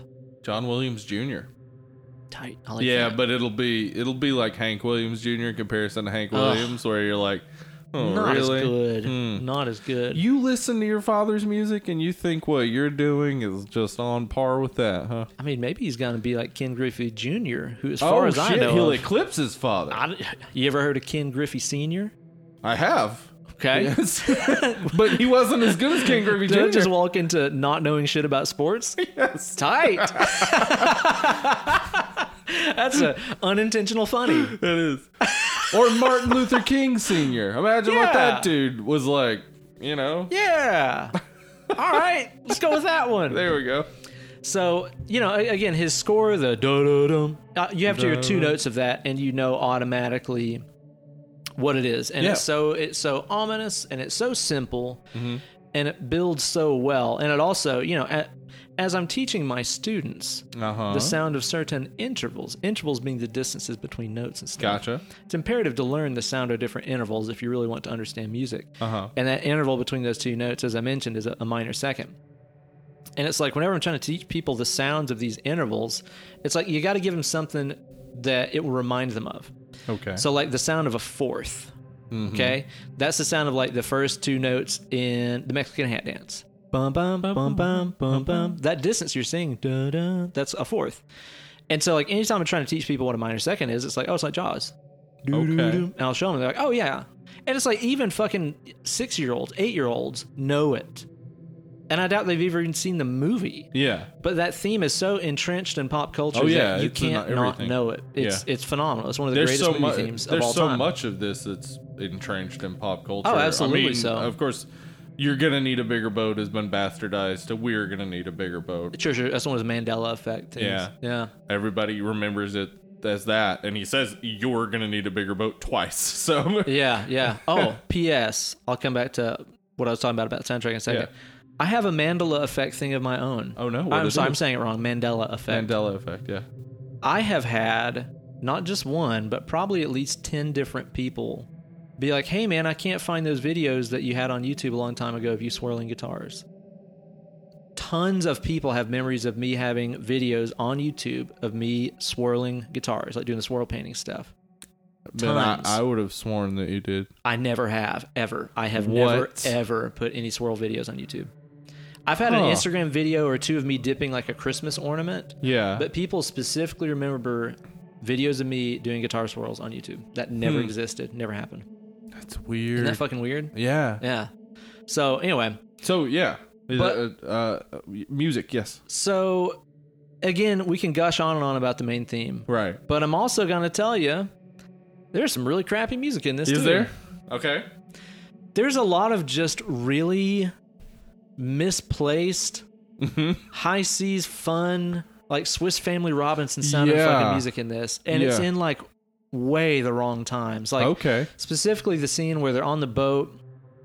Jaws just showed up. I even think it played like the main theme and stuff there. And this is where they're trying to stick him with the first barrel.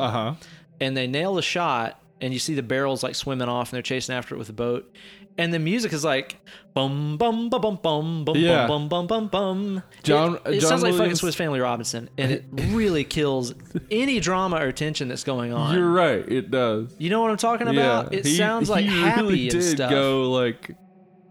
It's like swashbuckling. Yeah. Yeah. It sounds like something that would be like during the Pirates of the Caribbean ride or something. Or it sounds more like something from Indiana Jones, actually. Yeah, because Indiana Jones never gets into real danger in the movies. Like, he is in danger, but that's not the point. Yeah. So we're always supposed to feel light. But here, you're supposed to feel the danger, so yeah. It completely dissolves it. Yeah. It makes you feel like, and the heroes are on top, and it's all going fine. It's like, god damn, it's like, that really just killed it for me, man. I love that song, though. That's a good one, right? Yeah, so I will say that, you know, it's easy to have like golden age memories of the soundtrack and be like, it's one of the greatest, and it's true. I mean, the Jaws theme is motherfucking iconic. That is one of the most important pieces of film music in history. Yeah. It is. But don't forget, there's also some crappy music in this movie. I'm just saying. Yeah. This movie also introduced, I'm not sure if Steven Spielberg created this, but I feel like this was the real introduction. But the when Brody is on the shore and people start yelling shark. Yeah. Or no, it's when Alex Kittner gets taken, and you get the Spielberg zooms in while having the camera the Jaws pulled shot. out. The Jaws shot. You see that so much. Yeah, and it gives you this weird, like, the background is receding, but you're going towards it. And it also gives you that exact feeling of, oh, shit. Yeah, like, totally. You get the, like, that immediate, like, oh, shit. Like the tunnel vision, like when some shit's going down and you suddenly become super focused. Yeah. It's like he found a great visual way to represent that. Yeah, you're right. Very, very influential shot. Yeah. That's been copied in zillions of other movies. I also love, too, leading up to that shot where he's just sitting out on the beach and he's watching the water. All the people that walk in front of him, and how like they kind of use the people walking in front as like the scene changes. It'll be like him. Oh, yeah. Somebody walks in front, now it's the ocean. Yeah. Somebody walks in front, now it's him. Yeah. It's really cool how they do that. It's like screen wipes. Yeah. You know what I mean? I really like that. It's like he's seeing through all the people in the busy scene on the beach. I really enjoyed that. So Spielberg was like 26 or 27 when they... God, what? So... Fucking show off. Asshole. 26? Yeah. Damn, like what was I doing when I was 26? Not that. I don't even think I had a band when I was 26. I think that was in one of my downtimes. Shit. Yeah, I know. What a jerk. Making it hard on the rest of us. Yeah, huh? giving us a lot to fucking live up to. Yeah, but man, he just knows film. He always has shown that. Yeah. Even this early in his career, he knows what he's doing. And there's great things about this movie and the way that's put together too, like some really killer foreshadowing kind of stuff. And some of it's like a little obvious, like when they get on the boat and the oxygen tanks roll over, and Hooper's like, these things could explode. Yeah. That might be important later. But yeah, that's not true. Mythbusters proved that that's not really something to be worried about. You couldn't blow up a shark with it for sure. Really? Yeah. But Spielberg didn't want that to be realistic. He wanted it to be a big finale. He wanted it to be a payoff. Yeah. Yeah, and it is. It's a payoff. You feel better. Because, like, how could they have killed it where you would have still felt comfortable when they were swimming away? Right, yeah. The only way for you to feel comfortable at the end is if you see it blown into bits. Otherwise, you'd be like, fuck, they're going to get eaten. Yeah, how do you know? Yeah.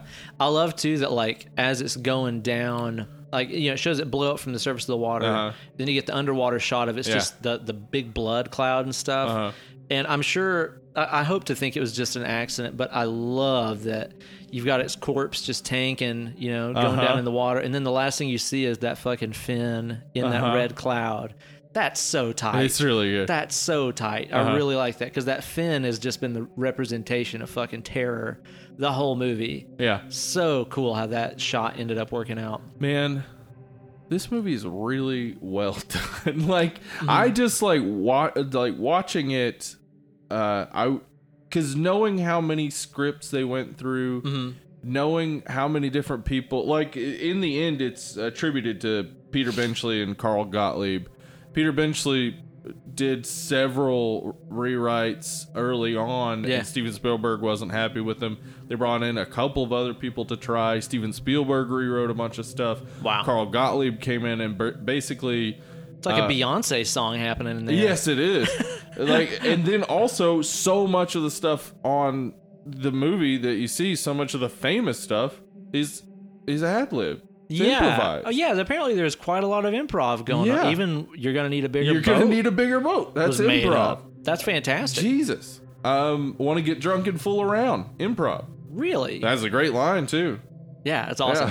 Because that's seriously, that's me and my wife. Yeah. Want to get drunk and fool around? Yep. On board. That's really cool. And that shows you, too, that this movie, without those three actors, would have crashed and burned. Yeah. This movie would have been very not good without those three dudes. For sure. Robert Shaw... is that Quint? Quint. Okay. Robert Shaw wanted there to be a big speech at a certain point. They wrote up a speech for him. He rewrote it. He was a playwright himself. He rewrote it. About his the shark, his friends dying by shark and stuff? Really? The USS Indianapolis speech was like written by a writer they brought in to write him a speech, and then rewritten by him. And then I think even the doll's eyes part was improvised as he was doing it. That really reminded me of like Mike Myers. The blackest eyes, the devil's eyes. Yeah. That's pretty good Loomis I just exactly. did. That was amazing Loomis. I want to bring that up. Listen, you should be Loomis for Halloween. Maybe I Donnie, will. get your ass out of here. Get your ass out of here. It's awesome. But apparently he was, old Quint was real drunk most of the time. And an asshole to Richard Dreyfuss. I love that. Yeah, I do too. Richard Dreyfuss does too, and he's talking about it. Apparently it really helped him to have that relationship they have in the movie. Yeah. And apparently I read like during that, the Indianapolis speech that like the first take that he did one day, he did all in one take when he was like fucking wasted, real drunk. And then like he, the next day he really asked to like reshoot it sober. Yeah. But apparently there's a few shots in there that are from the drunk take. And his eyes are like real like glassy and he looks kind of more shot. And then some of the other ones he looks a little bit more together, Yeah. Interesting stuff. But yeah, apparently he really struggled with alcoholism. Yeah. And Richard Dreyfuss apparently really butted heads with him on a lot of that stuff too. I read one thing where like one day in between takes, what was the name that played Quint? What was the name? Robert Shaw. Robert Shaw was like, man, I really wish that I could quit drinking. And he was like drinking a beer or something. And Richard Dreyfuss just like grabbed his drink out of his hand and threw it out in the ocean. So yeah, apparently there was some conflict around that too. Yeah. Well, yeah, I mean, and they had the fact that they were just dealing with all these shitty conditions and angry and whatnot. All that boiling to a head. And still you get the camaraderie you see in the Scar comparisons. Yeah, which is such a good and like organic scene in the way that comes together. It feels very organic. I feel like I've been around those scenarios where you get guys that are really butting heads and just at each other's throats a lot of times because they're too similar, you know? But something, like some kind of conversational topic will come up. There'll be a little drinking or something going on. And then it's all cool. Yeah, exactly. It's like I've seen that kind of thing happen in real life. And it would have been easy for that scene to be really fucking dumb. Yes. It'd be really badly done. Yeah, and be like, oh, look at my scars. Like, it would have been easy for that to turn out bad. But the way that those two characters, again, maybe because of their real life hostility they had to each other, the way those two characters kind of like came together and amended their woes with each other, I thought was really natural and good in that scene. Yeah, I agree with that. I think in the end, like, it's real hard to imagine what this movie would have been if it went to plan. Right. Yeah. If everything went according to plan. Would it have been a great movie? Would it have ever lived up to what we see today? Right. I think that this movie, too, one thing that it doesn't really get enough credit for is I feel like it kind of created a lot of what would become the slasher genre in a lot of ways. Yeah, it does. It does have that because we actually get the shark POV. It starts with a POV of the killer, which is like that's exactly what Halloween does. Yeah, lots of other horror flicks do that same thing. And then too, it's like who's the first to die? Some drunk teens that were going off to be promiscuous and take their clothes off and fool around and stuff. And that's the first victim. It's like you just described so many slasher movies. That's true. Just by saying that's how it starts. Yeah, I would say you combine what you get out of this with Texas Chainsaw, and you get most of the roots of the American slasher. Now, I understand you have a little bit of a theory about the mysterious death of one Ben Gardner, because there's that scene, where he's like underwater in that sunken boat, and you see the severed head floating around down there. This is a joke from Analyze Fish. Okay. Which it starts, that podcast starts as a show where Harris Whittles tries to convince Scott Aukerman to like the band Fish. Okay. And then at episode 5, Howard Kramer, Paul F. Tompkins, and Shelby Farrow come on to discuss Jaws. I like where that's going. Okay. So check out Analyze Fish episodes 5 and 6. Is it PH Fish? It's PH Fish, but when it's the Jaws, they do Analyze FISH Fish. That's fantastic. But Paul F. Tompkins said as a joke, because Shelby Farrow pointed out, it's weird that Ben Gardner, when he finds... Ben Gardner is the guy who's dead underwater in the boat that is found in the first scuba diving scene, that his eye is out. His eye is kind of out. Now, the only way that would have happened, because he definitely just died the day or night before. Right. When everybody... Because we saw him that morning. Yeah. We see him a couple times. It's not like he's been down there decomposing. Yeah. So he's not decomposing, and he's doesn't have mutilation on his head, so the shark didn't bite into his head hard enough for his eye to pop out. Right. Okay. And Jason didn't squeeze his head. Jason didn't squeeze his head. His eye to pop Paul out. F. Tompkins made the joke. Do you think he was murdered? I like this. And I started thinking about it.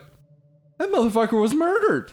They just found a fucking murder scene. Is what they found. Yeah. He wasn't killed by a shark. He was murdered. Who done it?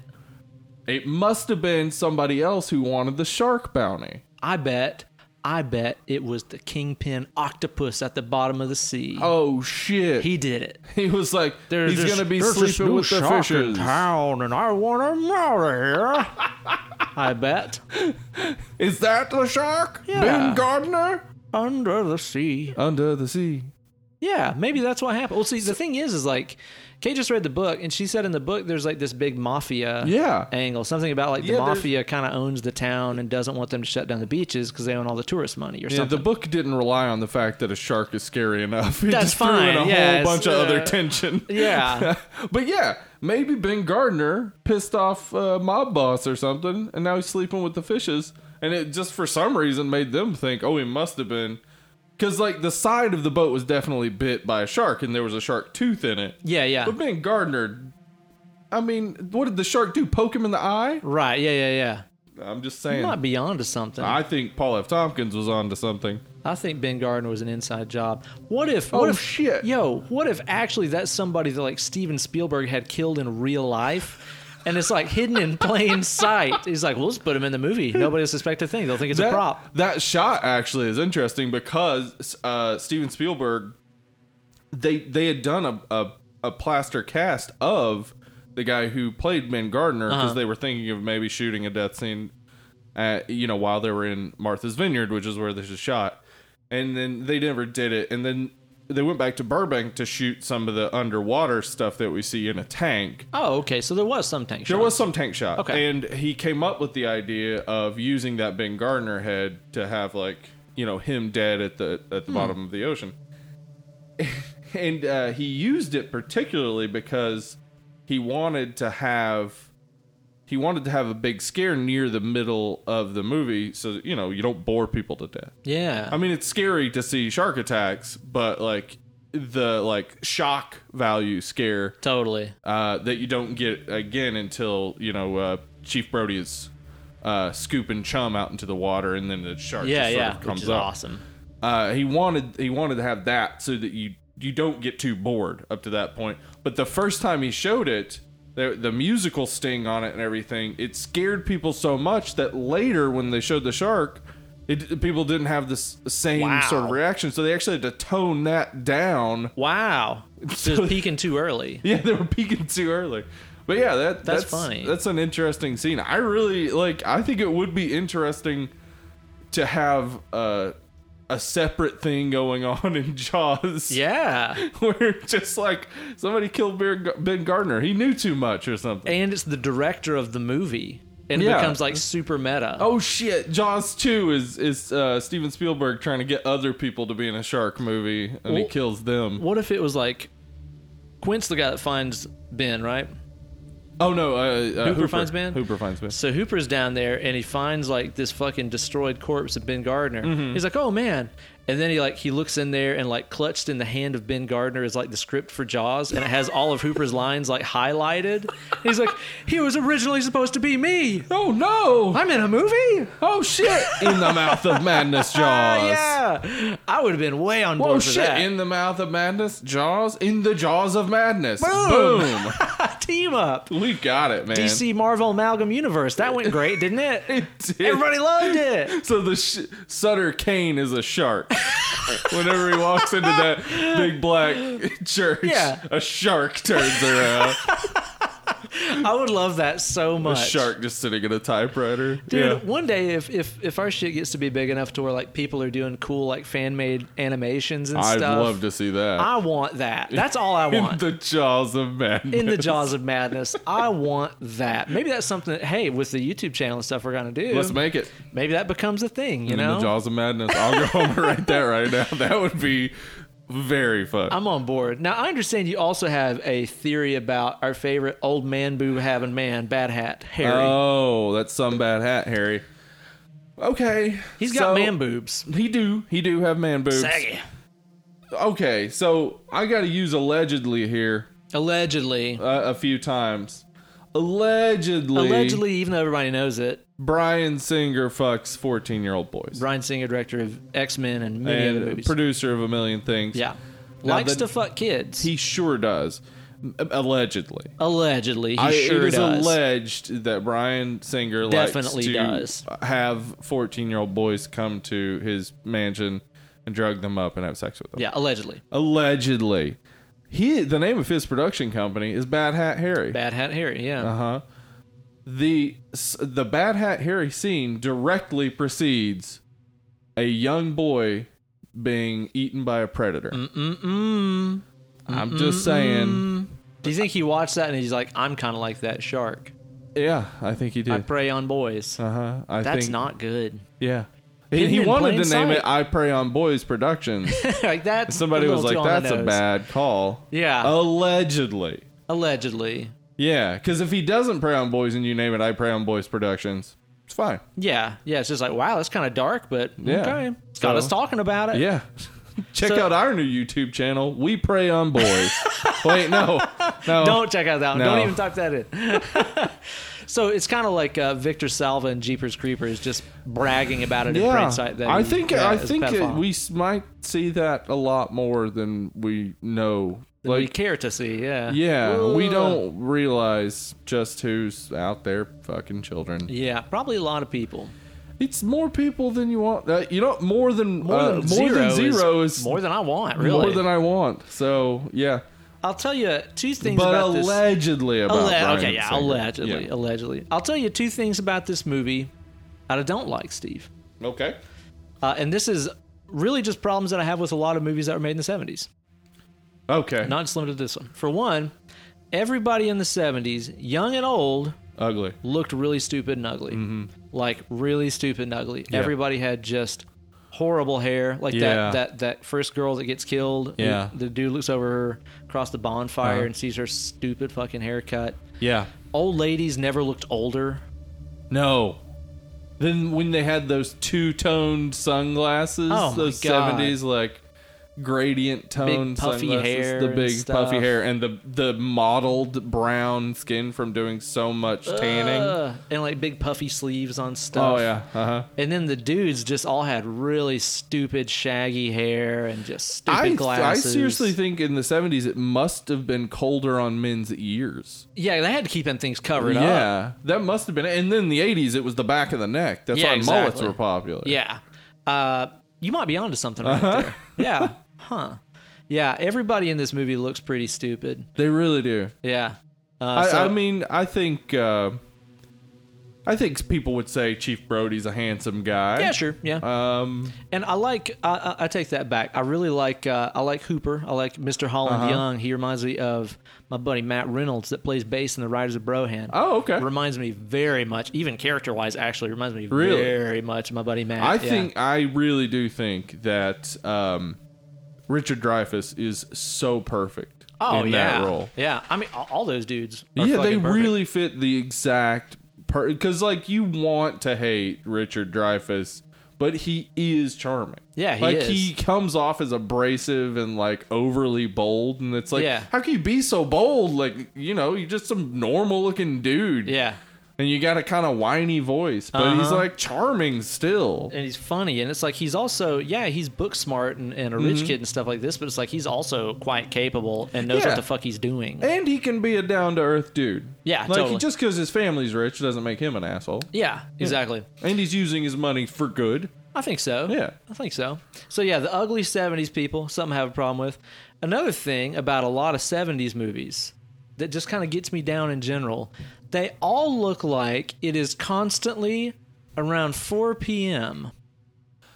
Yeah, okay. Well, my least favorite time of day. Every director was aiming for magic hour. Yeah. They were all trying to hit that just sort of magical time where the light is just right. The thing is, I think that there were limitations, I'm sure. There were limitations. Yeah, that's what I was going to say, is stuff. it has to do with the film and the way that color comes across in specific light. Yeah. With digital and you know, specifically with the high definition digital and platform Instagram filters. And the great Instagram filters. Yeah. Lark? Snapchat filters. Hey. Dude, Hudson. Oh, man. Hudson's where it's at. Yeah. You put a Hudson on those little, the dog nose and ears. Oh, man. Boy, you're going to look like a goddamn model. That's exactly right. Uh-huh. But, I mean, like, you can capture more light with the high definition digital. And so you can catch different times of day a lot better. But yeah, there was, specifically for film and in the 70s, the film just needed that right time of day. And so it does all tend to look the same time. Yep. And it's like, that's part of the reason why I've never liked like a lot of 70s westerns and stuff like that. Like I look at those movies and I just think about, it looks like the most boring time of day there. It doesn't look like love those westerns, but I get you. I get what you know you're what saying. I mean? It's just like the sun's directly overhead. Yep. It's going to be miserable hot outside. It's not a bright fresh morning. It all looks like the countryside in Italy. Yeah. And it's like, you know, it's not dusk where things are like, okay, it's winding down. It's not nighttime when all the cool stuff happens. Yeah. Like 4 p.m. is just always my least favorite time of any day. Yeah. Any day. As a kid, it really like, is a bad time. Sunday. Sunday is that window from about 2 to 5. Yeah. The worst times of my life. Nothing on TV. No. Nothing to do. Well, that's when my fucking dad would be watching like NASCAR. You know, God. just hogging the TV and stuff. I can't even hear the sound of a NASCAR race without feeling my blood pressure rise. I hate it so Oh, really? fucking. It makes mine drop. So I almost fall asleep immediately. Oh, God, I hate it so much. My grandfather would have NASCAR on Sunday afternoons and be asleep in his chair. Oh, yeah. And if you sat there for long enough, you'd fall asleep too. Yeah. Or, you know, in my case, it's like I just try to like change the channel because dad was asleep. Oh, or that play a doesn't video work. game. And My it's like, grandfather I'm watching that. I'm watching that. Yeah. It's like, no, you're not. You're sleeping. How are you watching Yeah, you are asleep. How did you do this? So to me, it just kind of reminds me of just the most boring time of day. And that's something that, again, isn't just, it's no fault of this movie, just like the ugly 70s people. It's like, it's just how it was back then in film. Yeah. But I just don't like looking at that. Yeah, the look of it's not great. I can't help it. Yeah. It just looks too much like real boring life. What this does do that I love that goes against most 70s movies, I would say, is it doesn't run too long. Even though this is a basically full 2-hour movie, I think it's a little under. And I would say that the opening 45 minutes would seem to drag in another director's hands, and without that John Williams score, and without the charismatic, without the charismatic leads, it would seem to drag, but it doesn't. It just, as I said, I can come in at any moment on Jaws. If somebody's just watching Jaws and I walk in and it's right when the Kittner boy gets eaten, I'll sit down and watch it. If it's right when Brody shows up at the beach where the dead girl is, I'll watch it. I like it. It captures me immediately. Every scene I think is engrossing. Yeah, and it's well paced for 2 hours. And in 70s movies, not a lot of that. You come in to say like Don't Look Now, which is a great horror movie, but you come into Don't Look Now 5 minutes in, you have no idea what the fuck's happening. Texas Chainsaw Massacre, the same way. Like you really do need to know what's going on up to this point because it doesn't stop to remind you. There's no exposition. Like so many 70s movies, you can't just come in on them, and so many feel too long. And you know, I think it's probably too because our three main leads in here are just constantly reestablishing their characters. Yep. It's like they are all constantly acting like their character. And they're always slightly minutely evolving.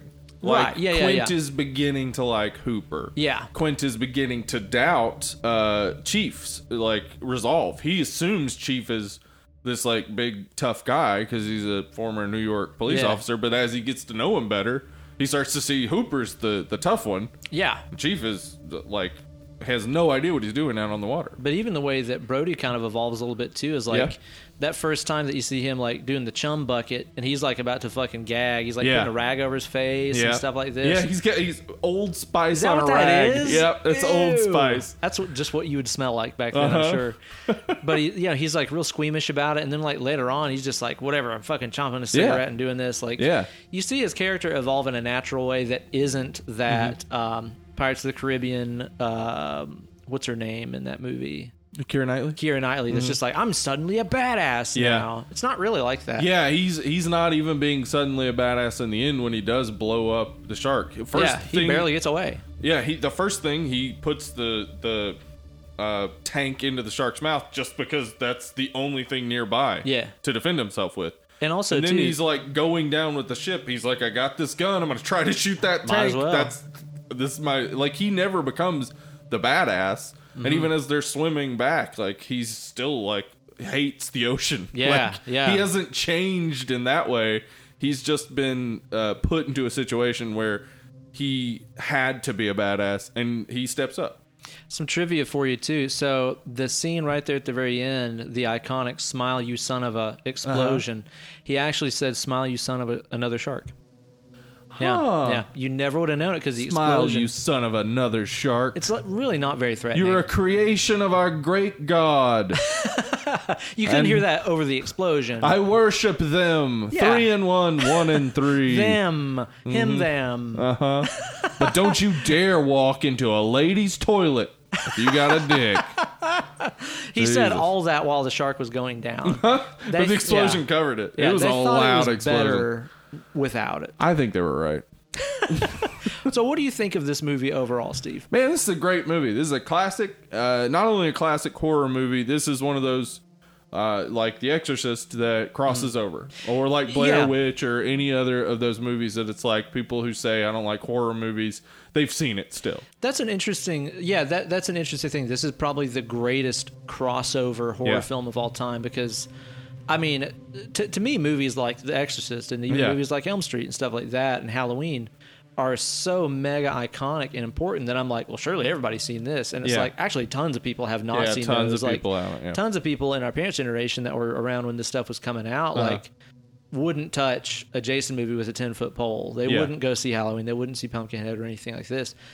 This movie did somehow manage to be a horror movie that everybody saw it. Yeah, exactly. Like even, like my mom never saw The Exorcist. My mom has never seen The Exorcist, but she has seen Jaws. Yeah. Everybody watched this, even people that didn't like horror. And maybe it's because there's something so real and tangible about it. It's like there's nothing about this that couldn't happen. Yeah. I mean, the size isn't verifiable. Of course. It would be rare for a single shark to be responsible for all these deaths. Right.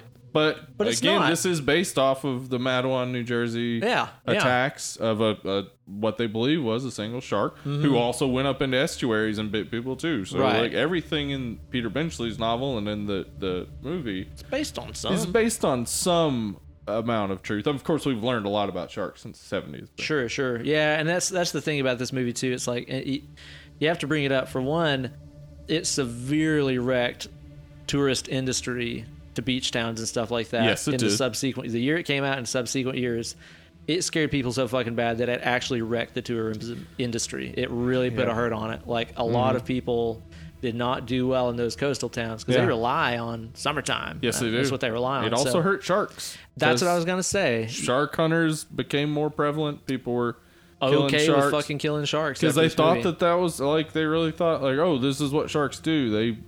They come in and they eat humans. Yeah. We got to kill them. Yeah, exactly. So we're just now getting to the point where great white sharks are no longer a threatened species. They're still vulnerable, but like efforts have been made to stop people from hunting sharks. But again, every time a new popular shark movie comes out, there is some more of that. There's a little bit more of an uptick in people mistreating sharks. I feel like Dragonheart with Sean Connery really tried to repair human and dragon relations. Yeah, it did. You know? And I know I stopped killing dragons. Oh, yeah. I would never have another dragon killed in front of me after that. No. But then you had movies like Reign of Fire that came right back and it put dragons in the bad light again. I did have a dragon meat corn dog for that movie. Yeah, okay, well, what were you going to do? Not have one? That's true. Come on. Dragon meat, delicious. Obviously. Doesn't make it right. No, but it's delicious. But you can't ignore that fact either. So yeah, this movie actually, and I've heard like Steven Spielberg and Peter Benchley both be like, yeah, sorry about all the shark killing that this inspired. Like, that's not their fault though. Like, that's the thing. Yeah, it's the gullibility of people to be like, it was in a movie. It's probably really like that. Yeah. Like, I wonder how many people watch a movie where somebody does a nice thing and then they go out and do a nice thing.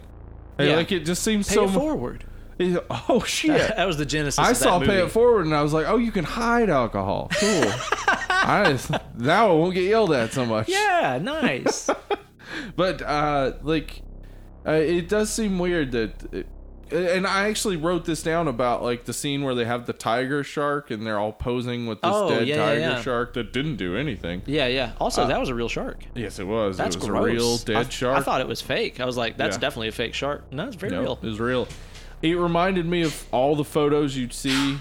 Hacking dog. Get it up, girl.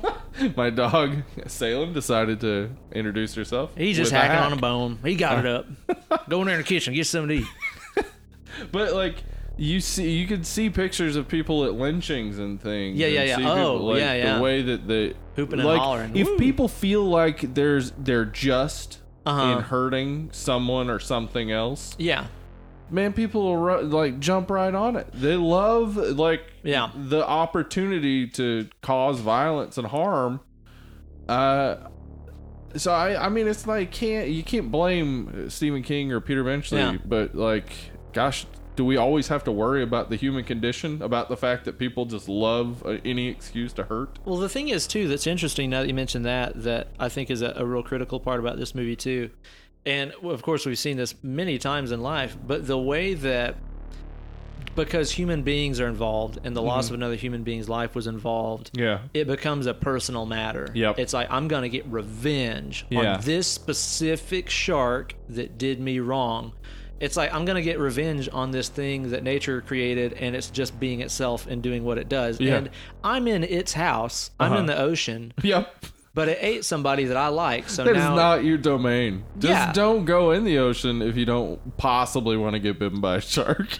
You're in their house. Now we're victim blaming. Yeah. Damn it. Shark shaming. Hashtag shark shaming. You see the trunks he was wearing? Of course he got bitten by a shark. He was asking for it. Jesus. But it's like that's what I think a lot of this kind of comes down to as well, is like between that and between the scene where all the people are going out in the boats, like so fired up to kill this bloodthirsty shark, and like it's revenge, like they're hunting down a criminal that did this on purpose or specifically targeted this kid or whatever. It's interesting to see that the human element of just like, we make it personal because we're humans. Yeah. And it is a real shame because the shark just being a shark. Yeah, sharker's gonna shark. And really, do you think, like, people are always like, oh, they develop a taste for humans. Really? Really, do you think, like, the shark is like, what is that different taste? I really like that. I'm going to seek that out more and not just eat the thing nearest to me. Yeah. Which is what all sharks of fish do. Down here. Yeah, no doubt, man. Yeah. So anyway, this movie, great, all-time classic. Yeah. I think a lot of people would put it in their top 5 or top 10 favorite horror movies of all time. I have never thought of a top 5 or top 10 horror movies. I always just think of my favorite 2, Texas Chainsaw Massacre and The Shining, for sure. Yeah. This movie, I think, if I were writing down a top 10, might go in there, for sure. Wow, yeah. It's up there. And that's because I've had so much exposure to it, and it lasts the test of time. It's very true. No matter how many times I've seen it, it's always just been like, still a great movie, still a great story, still well directed, still looks great. Yeah. So for me, this is a real great movie. It does have, like you said, it's got some swashbuckling tunes at inopportune times. Terrible female characters, though. I guess if in the end you're just gonna have 3 dudes on a ship, Yeah. You're going to have that dynamic. I don't know why. Because, like, the female character's not going to get to come back to like there's a lot of opportunity. Yeah.